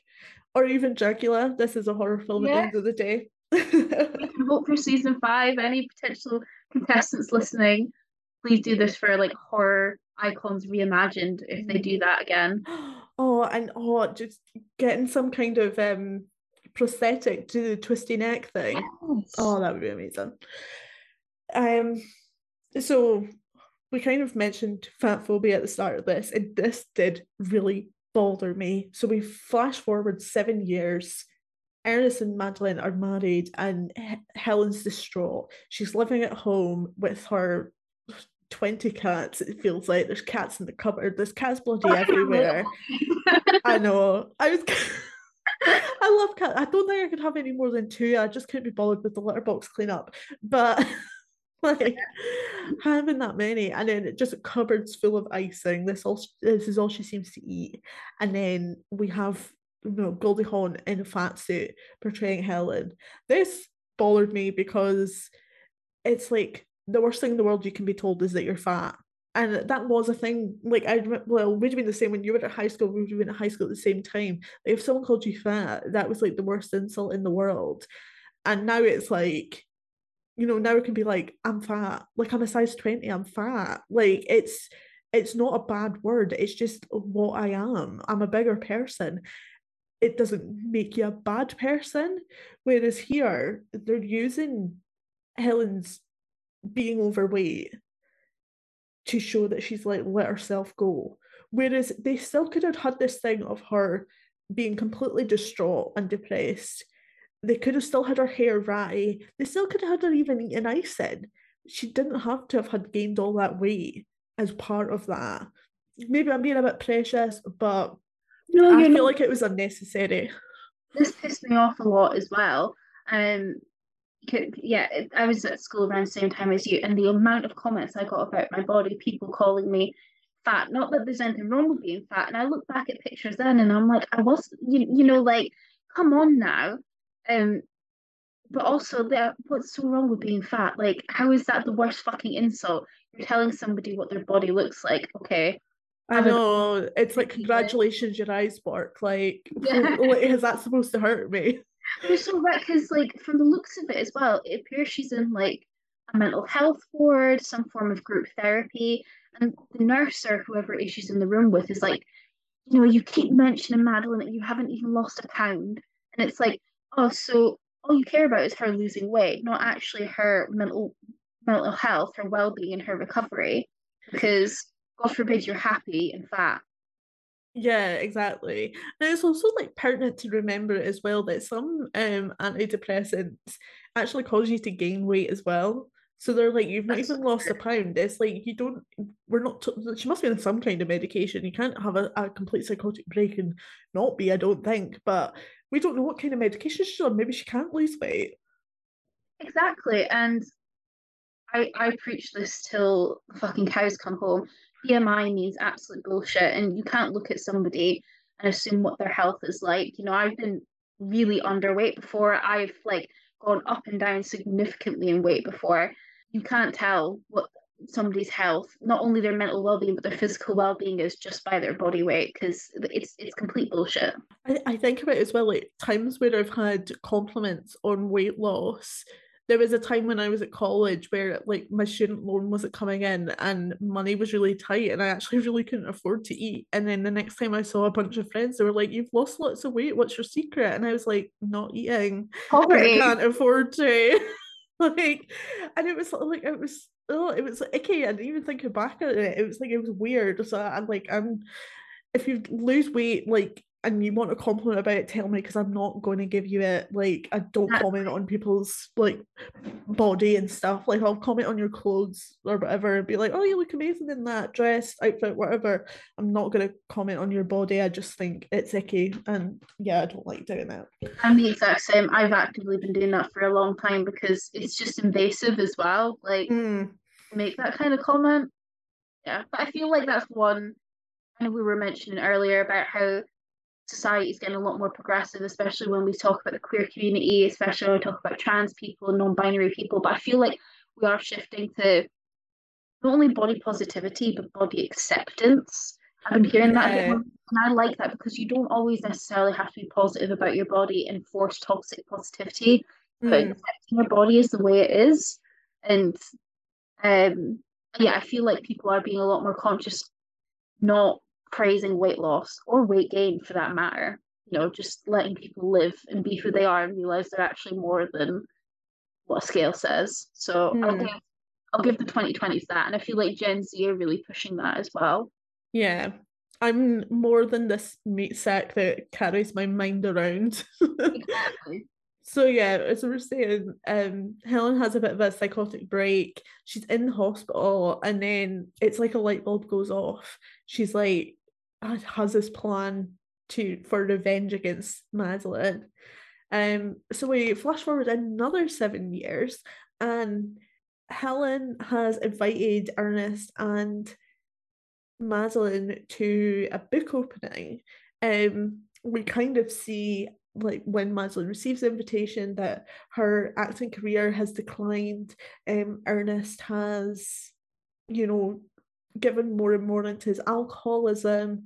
He is now working as like somebody that like paints dead bodies to get them ready for funerals. We see at the start of the film he seems to be a very successful plastic surgeon. We don't know what's kind of happened in the interim, but now he's not doing that.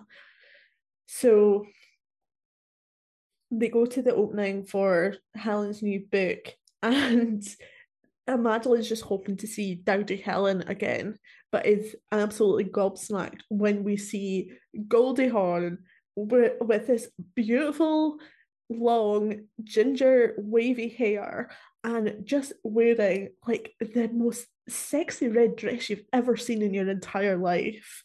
And this is another one, like, why have we not seen a recreation of this on Drag Race or something? Like, if anybody has like friends that do drag or something, you're like, my friend has done this, or I know this local drag queen that's done it. Send us all the pictures because we love these looks and we love drag, so we'd love to see them recreated. But yes, we get this reveal of Helen, sorry, looking very different to what she did the last time Ernest and Madeline saw her. Again, Ernest is just thinking with the brain he's got in his pants and just is gulping at Helen. And Helen and Madeline have this very like fake exchange with each other. And what do we think of these scenes when we're kind of reintroduced to glow up Helen? I love this. This dress fits her like a glove. It's iconic. She looks stunning. A couple other things. I find it really interesting that before they go to this party, Madeline's trying to get like all this work done. She's trying to get this like plasma procedure done that she had like 3 weeks ago. She can't do it again because there needs to be a 6-month break. She's not doing that for Ernest. She's doing that for Helen. She wants to look her best for this party. She wants to impress her. And also, I just love the tension and the awkwardness between her and Ernest. They fucking hate each other. This is the epitome of a straight couple that needs a divorce. Like, I've never seen two people that loathe each other so much. Like in that taxi or limo, so fucking awkward. When they greet each other, and Helen gives her the biggest kiss on the cheek, and she has that red lipstick mark, and it's also sickly sweet. I love it because it's so fake, and I'm here for the petty bitchiness. I completely forgot about that scene. So when she was at the spa, Madeline got given this business card, which will become very important later. Like, Madeline and Ernest continue fighting. She's like, oh, you're the reason that my career declined. And they just have a big fight. Madeline takes off in this like tracksuit and heels. I would the ugliest pair of high heels I've ever seen in my life, by the way. They're so minging. I hope they were comfy, Meryl. I hope they were comfy. She takes off and she's like, oh, I want to find my lover. But he rejects her. He's like, we look ridiculous together. I think it's important to note that like Madeline, Ernest, and Helen are all meant to be 50 in this film. So Madeline's lover looks maybe about like half her age, half of 50, 25, and absolutely rejects her. So she's completely fucking distraught. She's going through her handbag and finds the card again, and decides to go to Liesl von Rumens to see like what she's all about. Really, she said that she's been told that this person specializes in rejuvenation, so she's like, let's see what she's all about. Can I just ask now, because I know you're saying this is one of the first horror movies you watched, was Liesl in this film part of your queer awakening? Because oh my god, she's so fucking fit. Like, oh, she's so hot in this film.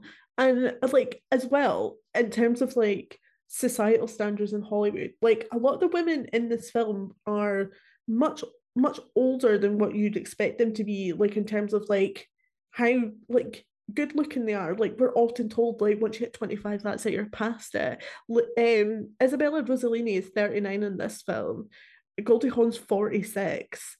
Like, you know, like middle-aged, and they look fucking fantastic. And they ooze sex appeal. They're Absolutely. They're not made to be maternal or matriarchal at all, which we see a lot in Hollywood. Like you say, even now, after 25, a lot of people see 50 as like kind of the end. Like the end is near, and it's like, no, it's not. Like, you still have plenty of life left in you. But yeah, they both. I really think that's quite an important message, especially when this film came out as well.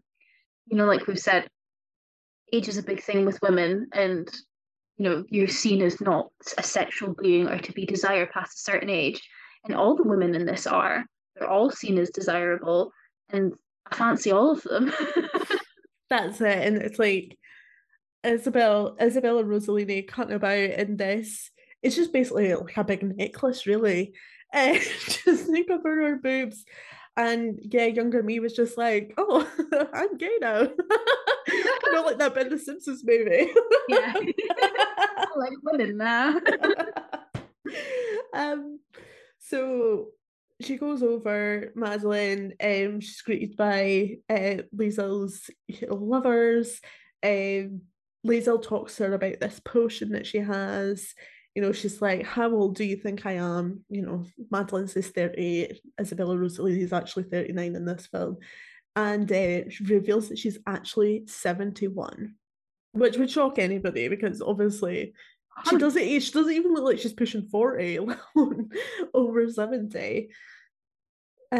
So she also shows Madeline it's like rejuvenation powers. The way Madeline screams when Liesel pricks her finger out decks me every single time. It's so over the top. She's so fucking dramatic. Imagine her getting her bloods taken. She's crying in 5 minutes. And she sees that the potion fixes the wound on her finger. So Madeline purchases a bottle and Liesel gives her the warnings. So she tells her to look after her body, which is very important. She also says to her that she can maybe have another 10 years out of her career, but after that, she's going to have to hide from public view forever because the potion makes you immortal. See, a lot of times in films, it's like, I've seen this film loads of times, but when she's like, treat your body well, I feel like if this had been made nowadays, there would have been like placed so much emphasis on it, and it would have made me be like, oh, collect that and remember that for later. Whereas in this film, I always forget about it. So when they start like fucking about, I'm just like, oh, like that's why this is happening. And I do feel like that's good storytelling because I don't want to have that in the back of my head the whole time, like, oh, that woman said this, so they should have done that. And it makes it more fun for me, I think. I don't know what you think. Yeah, it's a nice bit of foreshadowing because when you first hear her saying treat your body well, you're thinking like, I don't know, good diet, exercise, or like stuff that would normally keep you young. Keep doing that, babe, because it's going to help with the process. You don't think, make sure you don't fall down a flight of stairs and twist your neck because that's going to be a bit of a pain in the arse to fix. Oh, so in that scene, we obviously see like Madeline's bum tightening, it lifts, and then we see the boobs lift. So apparently they tried to do that with a pneumatic bra, but it just looked awful. So what you actually see in the film is like the stylist, obviously with like green screen gloves on, and it's them pushing Meryl Streep's boobs up to make them look higher. Fucking dream job right there. Imagine if you got to do that and go around and be like, yeah, I lifted Meryl Streep's tits. I lifted 17-time Oscar nominee Meryl Streep's breasts. Like, I put it on my CV. Oh, same. You fucking need it at that point. It's like, where can my career go from here? Like, so while all this is going on, Helen has actually turned up at Ernest and Madeline's house. We see her slightly before this, like practicing her surprised Madeline. I need to speak to Madeline. And when she gets there, she starts to seduce Ernest and try and convince him to kill Madeline. This scene where she's like saying about how she's had her glow up and, oh, I was such a timid girl that couldn't even say sexual before. I'm watching this like he is like creaming in his knickers right now. Like the way Bruce Willis plays like the absolutely like rose-tinted glasses, like completely madly in love with you kind of person so well. Like I think he has to play that like blind to everything else, like completely love at first sight so well to make this film work. And all these little like nuances in his face and the kind of comedic timing of dropping the glass and things like that, I think he does it really well. He was a simp before simps were invented. He walked so simps could run. Yeah, I think that was the word I was trying to look for. I'm like, the dictionary in my brain doesn't work anymore. What he reminds me of here, Bruce Willis, is Seymour in Little Shop of Horrors. He's completely besotted. Oh, he's such a simp for Audrey. Yeah. I love that. So Helen comes up with this like very elaborate plan of like getting her drunk and pushing her off a cliff in a car and all this stuff kind of goes out the window when Madeline comes home and her and Ernest get into this fight, and he's like, she's really berating him, and he like flips, he starts choking her, and she's like, you see her begging, it's quite hard to watch, like, please don't do this. And then they kind of stop, and then this really just like over the top thing of her like kind of slipping off the stairs, but she's like going against the laws of physics and just kind of like floating there, like, I'm about to fall if someone would catch me, and she's there for this absurdly long time, and he just kind of pokes her with his finger and she falls down the stairs. So like at this point, the first time you watched it, like, obviously we've watched this hilariously campy film up to this point, and if you don't know any better, you think this is about to take a really dark turn. Like, what did you think? Yeah, because when I watched this again, I'd forgotten pretty much everything, so it was almost like a first watch. I was like, oh, this is getting really dark. You see, like, how dark her husband is, and the anger in his face, he's really fucking losing it. And at this point, you really feel for her because she's so vulnerable and she's terrified. But then we get comedy again in probably the most dramatic and longest fall down a pit staircase I've ever fucking seen in my life. I've never seen somebody take that long to fall down a flight of stairs. It is so funny. And the way she's contorted when she falls as well, it's just like the absolute drama of it all. So like she's falling down the stairs, and Ernest is like excitedly, nervously phones Helen to tell her what's happened.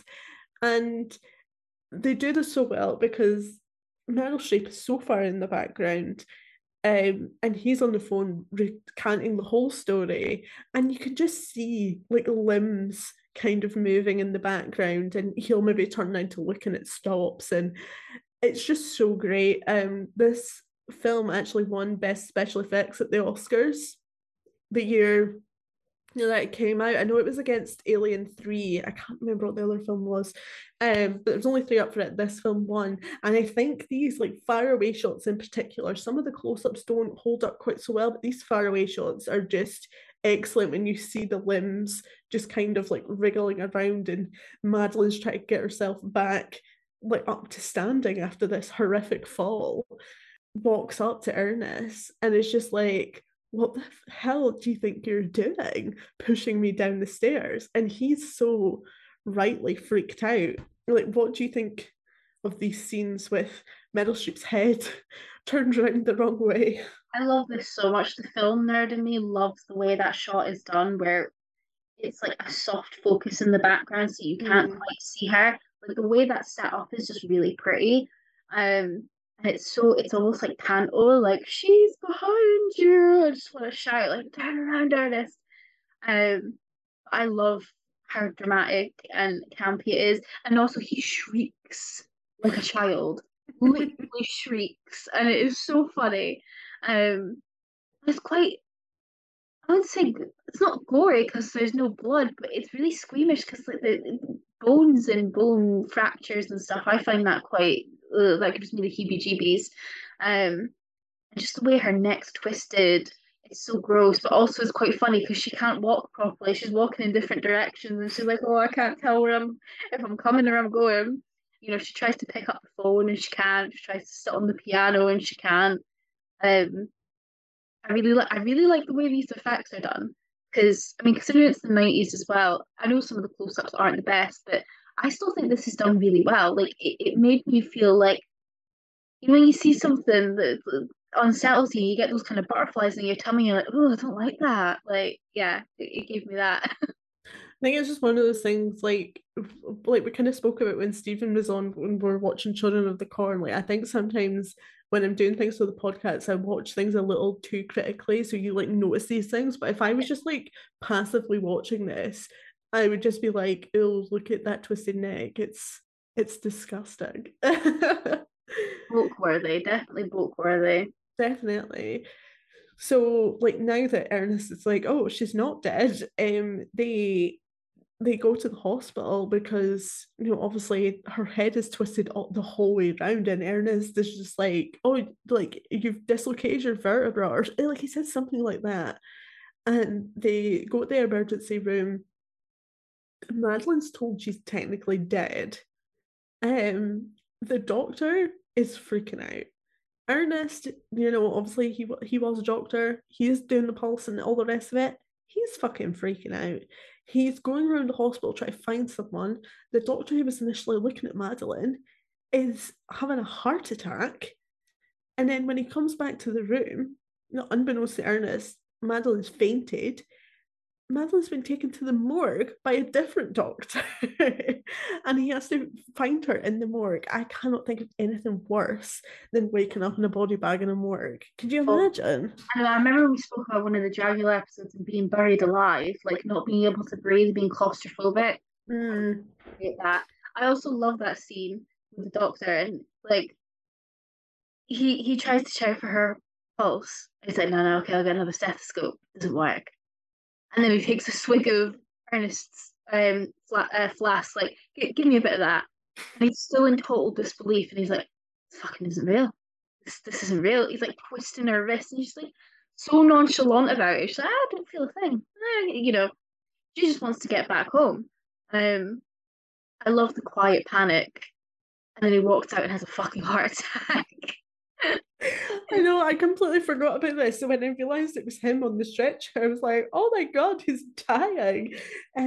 But like, we talk about these things in movies all the time, and it's fun, and it's fun to watch, and watch the zombie apocalypse or whatever and imagine what you would do. But then it's like being actually confronted with a reanimated corpse, because like that's what she she's not even reanimated, is she? Like, I don't even know how to describe Madeline. She's kind of like, I know it's references galore tonight, fucking hell, but in American Horror Story in Coven, when they put back, I've forgotten his name, but they put back the love interest, and he's all together. I was going to say Tate Langdon, but that's what his name is in the first series. Yeah. But it's the actor that plays Tate. Yeah. Kind of like that, where he's not alive, but he's not dead. You're kind of like in this in-between thing. I wouldn't want that. Like, no. I was just thinking, like, I don't know if you get this as well. Like, this whole storyline of like immortality forever, like, we're totally skipping ahead. But I feel like a couple of years ago, one of my friends died, and they were the exact same age as me. And I'm just like, now it's like it's a privilege to age, because she can't do that anymore. Like, she had a kid as well, and it's just like there's all this shit that I'm gonna do that she's never gonna do, and it's like it's a privilege to age, really. Yeah, I've been trying to think about that a bit more, because I know I have a running joke that I'm saying I'm getting really old, being in my late 20s, and I hate it, and I feel really old, and it's. Oh, I still call myself old. I feel like an 84-year-old woman. But I had somebody pretty close to me pass away a month and a half ago. She was going to be 27, and it's like life's too short. So, like you say, aging is a privilege. A lot of people don't get to see past a certain age, so it is about kind of celebrating that, and it is skipping ahead. But Ernest kind of says that at the end as well. He's like, I'm going to see all these people around me die, and I'm never going to experience certain things, that come with age, because it is a natural process. But there is things to celebrate about it as well, and milestones and memories and things that you wouldn't get to do if you were immortal, or like you say, if tragedy strikes and you don't get to live a full life. So it is worth celebrating. Absolutely. So once Ernest rescues Madeline from the morgue, he takes her home and uses his I was going to say mortician skills, it's kind of more Undertaker skills, to kind of paint her back to life. And when she's been put in the fridge, just all the colours drained out of her. So he needs to kind of paint her to make her look alive. And he seems to be thriving here. His like creative juices are very much flowing. I kind of love it for him, because we just see him being very downtrodden. He does deserve it to a certain extent. He just keeps fucking off women for other better looking women, but it's nice to see him not be like a miserable alcoholic, and he's really just living his like best artistic life, kind of, because it is artistry what he's doing, I feel like, anyway. It 100% is. It's him using his skills to his advantage. You can tell he's the type of person, and I can certainly relate to this because, like, I'm quite career orientated, and he obviously is as well. He put his whole life and soul into his job, but I think to the point where it was his personality trait and it was what made him who he is. So not having that really kind of took away his spirit, I think. So getting a taste of that creativity again made him probably feel like himself. And there's a couple, I don't know if you've ever watched them, there's some really interesting like YouTube channels of like undertakers, and they tell you about the process of it, not just like the embalming stage and that. I'll have to find, there's a girl who has a YouTube channel that has some really interesting like videos about the process, but one of them is about the makeup process, because obviously it's entirely different. And he is right, you need to use different types of products. They are literally like paint, because there's no blood circulation in the body and there's no water retention. It's a different type of canvas. It is literally a canvas you're painting on. And it is a form of artistry, and it's bloody fucking hard work as well. It's not an easy thing to do.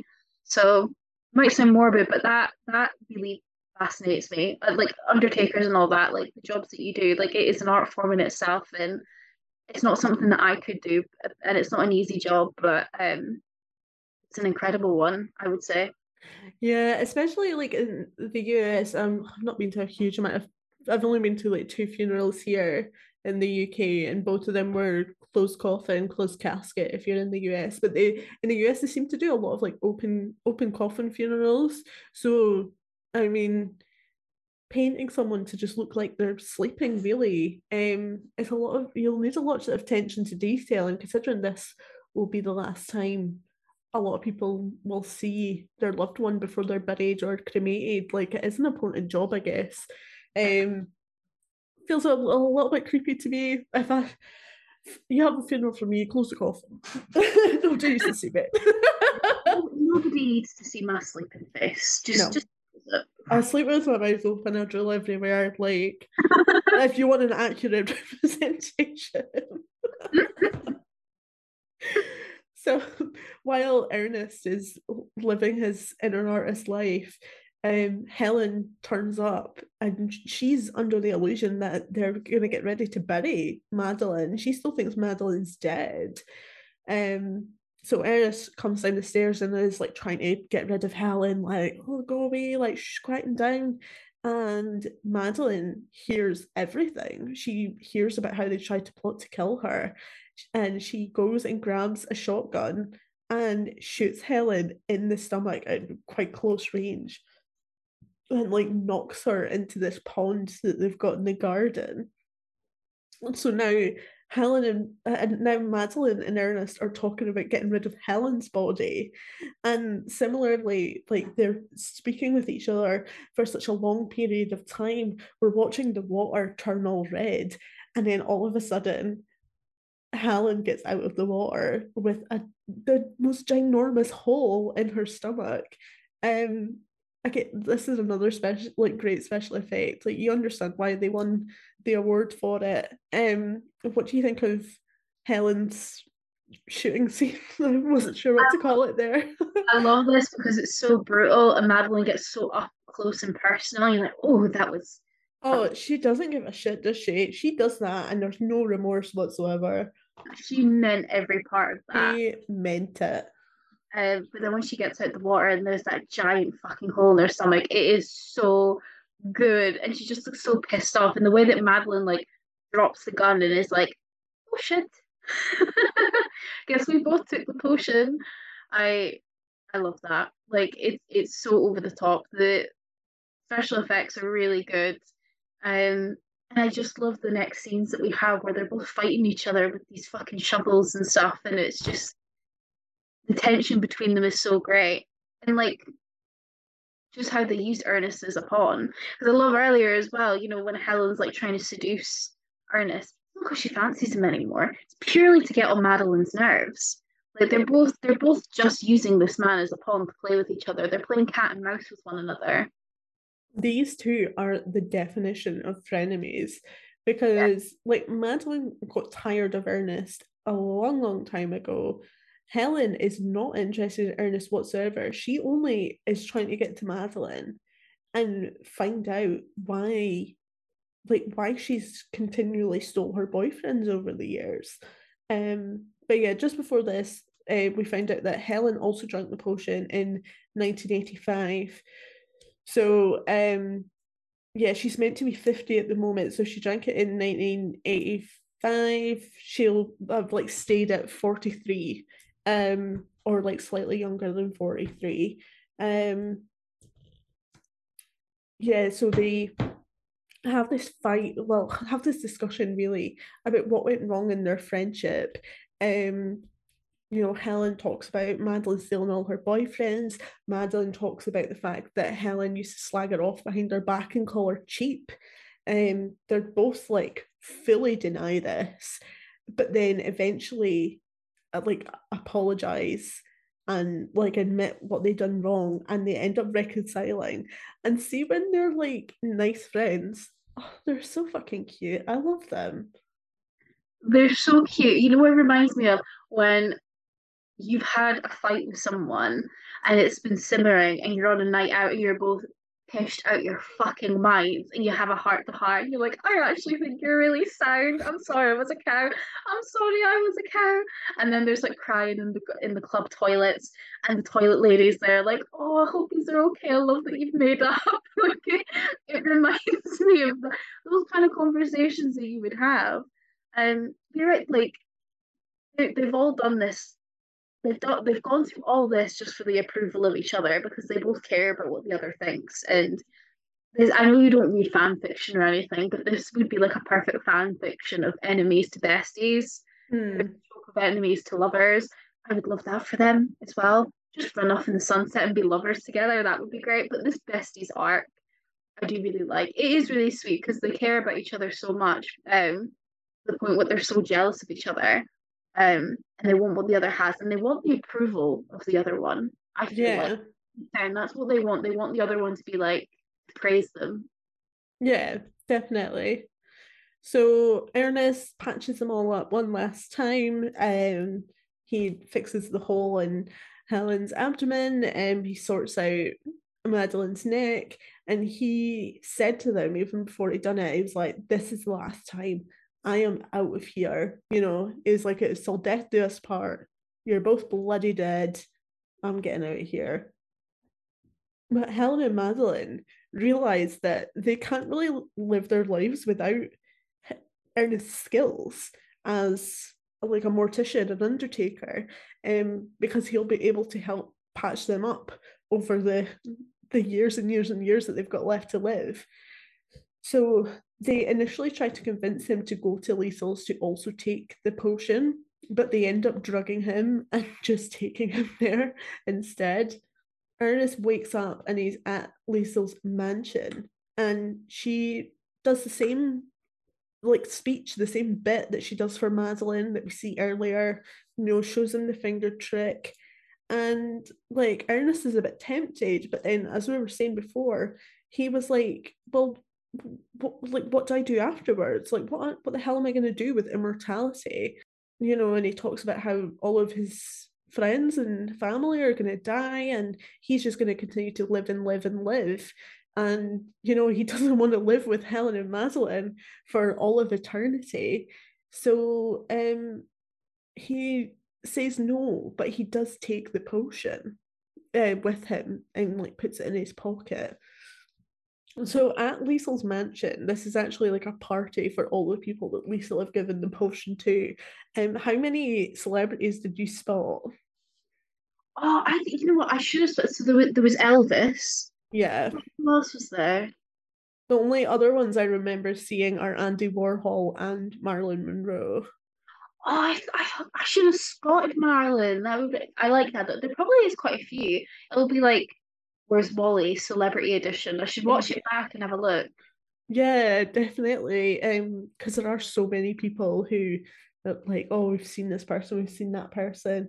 But yeah, Madeline and Helen from across the room see Ernest leaving. there seems to be like a bit of a scuffle, like he ends up trapped on the roof. And then he ends up on this like water drain, and Madeline and Helen are trying to like throw out a scarf to him, like they're trying to save him. They're trying to convince him to take the potion to save his life, basically, because if he falls, like he's gonna die. He's like, no, like he's very much made his decision about immortality, and he's not gonna drink the potion, so he falls to what we think is going to be his death. But actually he falls through this glass roof into the pool, and he somehow survives. Nobody would survive this. I was gonna say, who the fuck survives that? I'm sorry. Also, he's falling through glass. There's no fucking glass sticking inside of him at the end of it. Like, no, it's all like magically just gone into the pool. No cuts or bruises on him at all. So we have another flash forward to 37 years later, and Madeline and Helen are at Ernest's funeral, where he has been eulogized as having lived a very adventurous and fulfilling life with a very large family and friends. You know, they talk about he didn't start having children until he was in his 50s. And he seems to have several children and grandchildren, and you know, a beautiful wife. I think she's called Claire, and he seems to have done all these wonderful things in the 37 years since we've last seen him. But Helen and Madeline are up the back, like cracking jokes and being very bitter, and I feel like I would be doing this at my ex's funeral as well. Like, was he fuck a good person? You and me in like 40 years.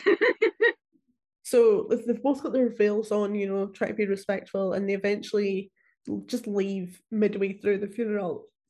We finally get a look under their veils, and we see that the paint job that Ernest did all those years ago is cracking off, and you know, they're painting their eyebrows back on, but it's like with black Sharpie rather than you know, like a natural hair color.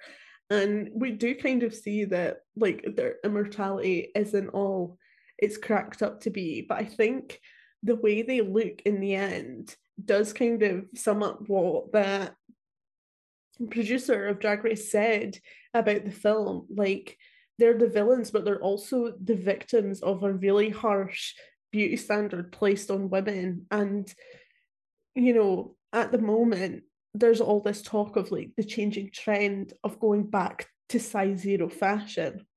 3-5 years ago the trend was BBLs. How many women paid so much money? How many men as well, like if they wanted a big booty, how many people paid thousands for a BBL for it not to be trendy anymore? And now we're going back to like waif, like heroin chic being the trend again, the standard. So it is really hard on women, like, because you're not gonna always have the in look, and so it's hard to be consistently on trend. And that's why trends are just really stupid, and just unfair on the average person. Like, it's all right for the Kardashians to go and get their BBLs taken out and have other weight loss surgeries because they can afford it and they've got the time to do that. Like, someone who maybe works in your office who got a BBL, they can't go and easily just go back to Turkey and get that taken out. Like, what are they gonna do? No, exactly. And you can see this as well with things like filler. Filler was such a big thing for a while, especially lip fillers as well. How many people are you seeing getting it dissolved now? But sometimes when you get these procedures done, even if you have the money, it's not safe for you to get them reversed. Like BBLs, like the death rate for those is dangerously fucking high. It's a really dangerous procedure to go through. And we've even seen it now with like getting veneers. So, you know, a lot of people will fly out to somewhere like Turkey, for example, get their teeth shaved down and get veneers on. But veneers will only last for about 10 years, and sometimes they'll chip or they'll crack. And that's a big investment. And if you don't have the money to get it fixed, you've got your teeth permanently damaged underneath. And it's just, we're shown like it's a quick fix and you'll be happy forever, whether it's a BBL, getting veneers, getting fillers. In reality, it's not. And for the average person, they can't afford to change it back. And also, sometimes it's dangerous to try and change it back. So don't permanently alter your body for a trend. Only alter your body if you want to, not just based on what society says. Because it is going to change again in the next fucking 5 years. And that's like the thing that happens with Madeline and Helen. Like, they make a very permanent decision and they can't reverse it. I mean, it's very hilarious what happens when they slip on the spray paint can and just crash into a million pieces, but they're still alive, they're still talking to each other. So even though they're in bits, they're still not dead, and they're gonna have to live with this forever and ever and ever. Which is actually quite a like depressing ending, even though like the way that they do it is very humorous, but like the fact that they're shattered in pieces and still alive is actually quite harrowing. It is like super glue ain't gonna fix you there, duct tape ain't gonna fix you. I think, well, they're supposed to keep the fact they're immortal a secret, and it's like someone's going to come across them, and just probably just think they're mannequins actually, because it's not like they're oozing blood or anything. It's like they're dust on the inside. But yeah, that's the end of the film. I love this film so much. And like, I'm really glad that at the time it did so well financially. This film was made on a $55 million budget and grossed 149 million. So obviously the advertising campaign responded well with audiences, and they went out to see it, and quite right, because this is such a fun film. In terms of ratings, like I said at the start, the ratings are really low for this film, and I just think it's criminal. So IMDb, it's got 6.6 out of 10. On Rotten Tomatoes critics, it's got a 45%, and the audience have given it a 61. And on Metacritic, it's got a 56%. Fucking savages. Exactly. It's really low, and I don't agree with it at all, because this film is just full of fun. Like, a lot of the critics on Rotten Tomatoes talk about the message being really hollow, but I feel like we've spoke like about loads of things that this film talks about. I don't feel like this film is hollow at all. I think it talks about a lot of really important, well, not important issues, but important like philosophical questions about immortality, in a really fun, campy way. Yeah, exactly. And that's really hard to do. Deliver a message, very important, especially about something that a lot of us don't like to talk about, which is life and mortality, but doing it in a humorous way. It's really hard to strike that balance, but I feel like this film does it really well. Yeah, I agree. But with that being said, Lucy, what would you rate Death Becomes Her out of 10? Right. So I know I just said I don't give 10s out a lot. I'm trying not to. Don't judge me. But no, I'm going to give this a 10 out of 10, because even the only flaw I can find in this is Ernest somehow miraculously surviving going through fucking all that glass in that massive fall. But it's not to the point where it upsets me. I think this is such a staple. It's such a classic in the queer community, for the drag community, but also for horror as well. And in general, it's just an iconic film. It's the epitome of fashion, but it also has a really important message that still holds true today. And it's quite a feminist film. And I feel like it's a fucking shame that all the critics are, well, we can almost guarantee straight white men, because it wasn't made for them, as you said at the start. It's made for the girls, gays, and theys. It's not made for their perspective. God forbid, there's a film out there that's not made for a man. And I feel like anybody that's walked in this world as a woman or a feminine presenting person or a gay person is going to relate to this movie and is going to understand the message behind it, but also have some giggles along the way with the icons that are Goldie Hawn and Meryl Streep. I can't fault it. I really like it. Even though it's like quite a harrowing ending, it's still a feel-good film, and it's a comforting film. So I'd recommend anyone to give it a watch. So yeah, I'm gonna give it a 10. I think it deserves it. I'm gonna give this film a 9 out of 10. It is some good campy fun. Meryl Streep is bloody fantastic in this. She purposefully took on this role because it's very different to anything that she'd done before, and I think she absolutely slays it. Goldie Hawn's in it. She's an absolute queen, and she's also fantastic in this film as well. And yeah, like if you haven't seen this, like if you've listened to us just spoil the whole thing for you and you've not watched it, go and watch it. If you know someone that hasn't watched it, invite them over for a spooky sleepover, get the snacks and the blankets out and stick it on for them because they'll have so much fun with it. Well, that's the end of the show. I know it's been our first one together for a while. I missed this. It was fun. I know, we've definitely gone on more tangents. It's just us. But I like it. It's good fun. So next week, we're gonna be joined by the boys from Cast Me to Hell, which is really exciting. They've been big supporters of us this whole year we've been podcasting, so it's really great that we finally get to talk to them. I've never actually properly met them before, so I'm looking forward to next week. We're going to be talking about our favourite Taylor Swift album. No, I'm only joking. We are talking about folklore, and we're going to be covering Antlers and Candyman, the 1992 one, not the 2021 one. But I'm really looking forward to that. Antlers is a really fun, well, I was going to say really fun film. It's actually really dark, but it's got some amazing special effects in it. The folk story in that, the folklore in that is really interesting. And Candyman, I love this idea. I like folklore. You always think of like rural settings. This is like a folklore tale in an urban setting. Yes. And it's like the whole story of the creation of Cabri Green and then its later demolition. It's very interesting to me, and it's very important to the story of Candyman as well. So I'm kind of looking forward to getting back into researching that and chatting about that film next week. So Lucy, where can people find you online? If you want to find me, you can find me at Lulu_Pugh on all the socials for talking all gay things, all horror things, and yeah, all my writing. You can find me there.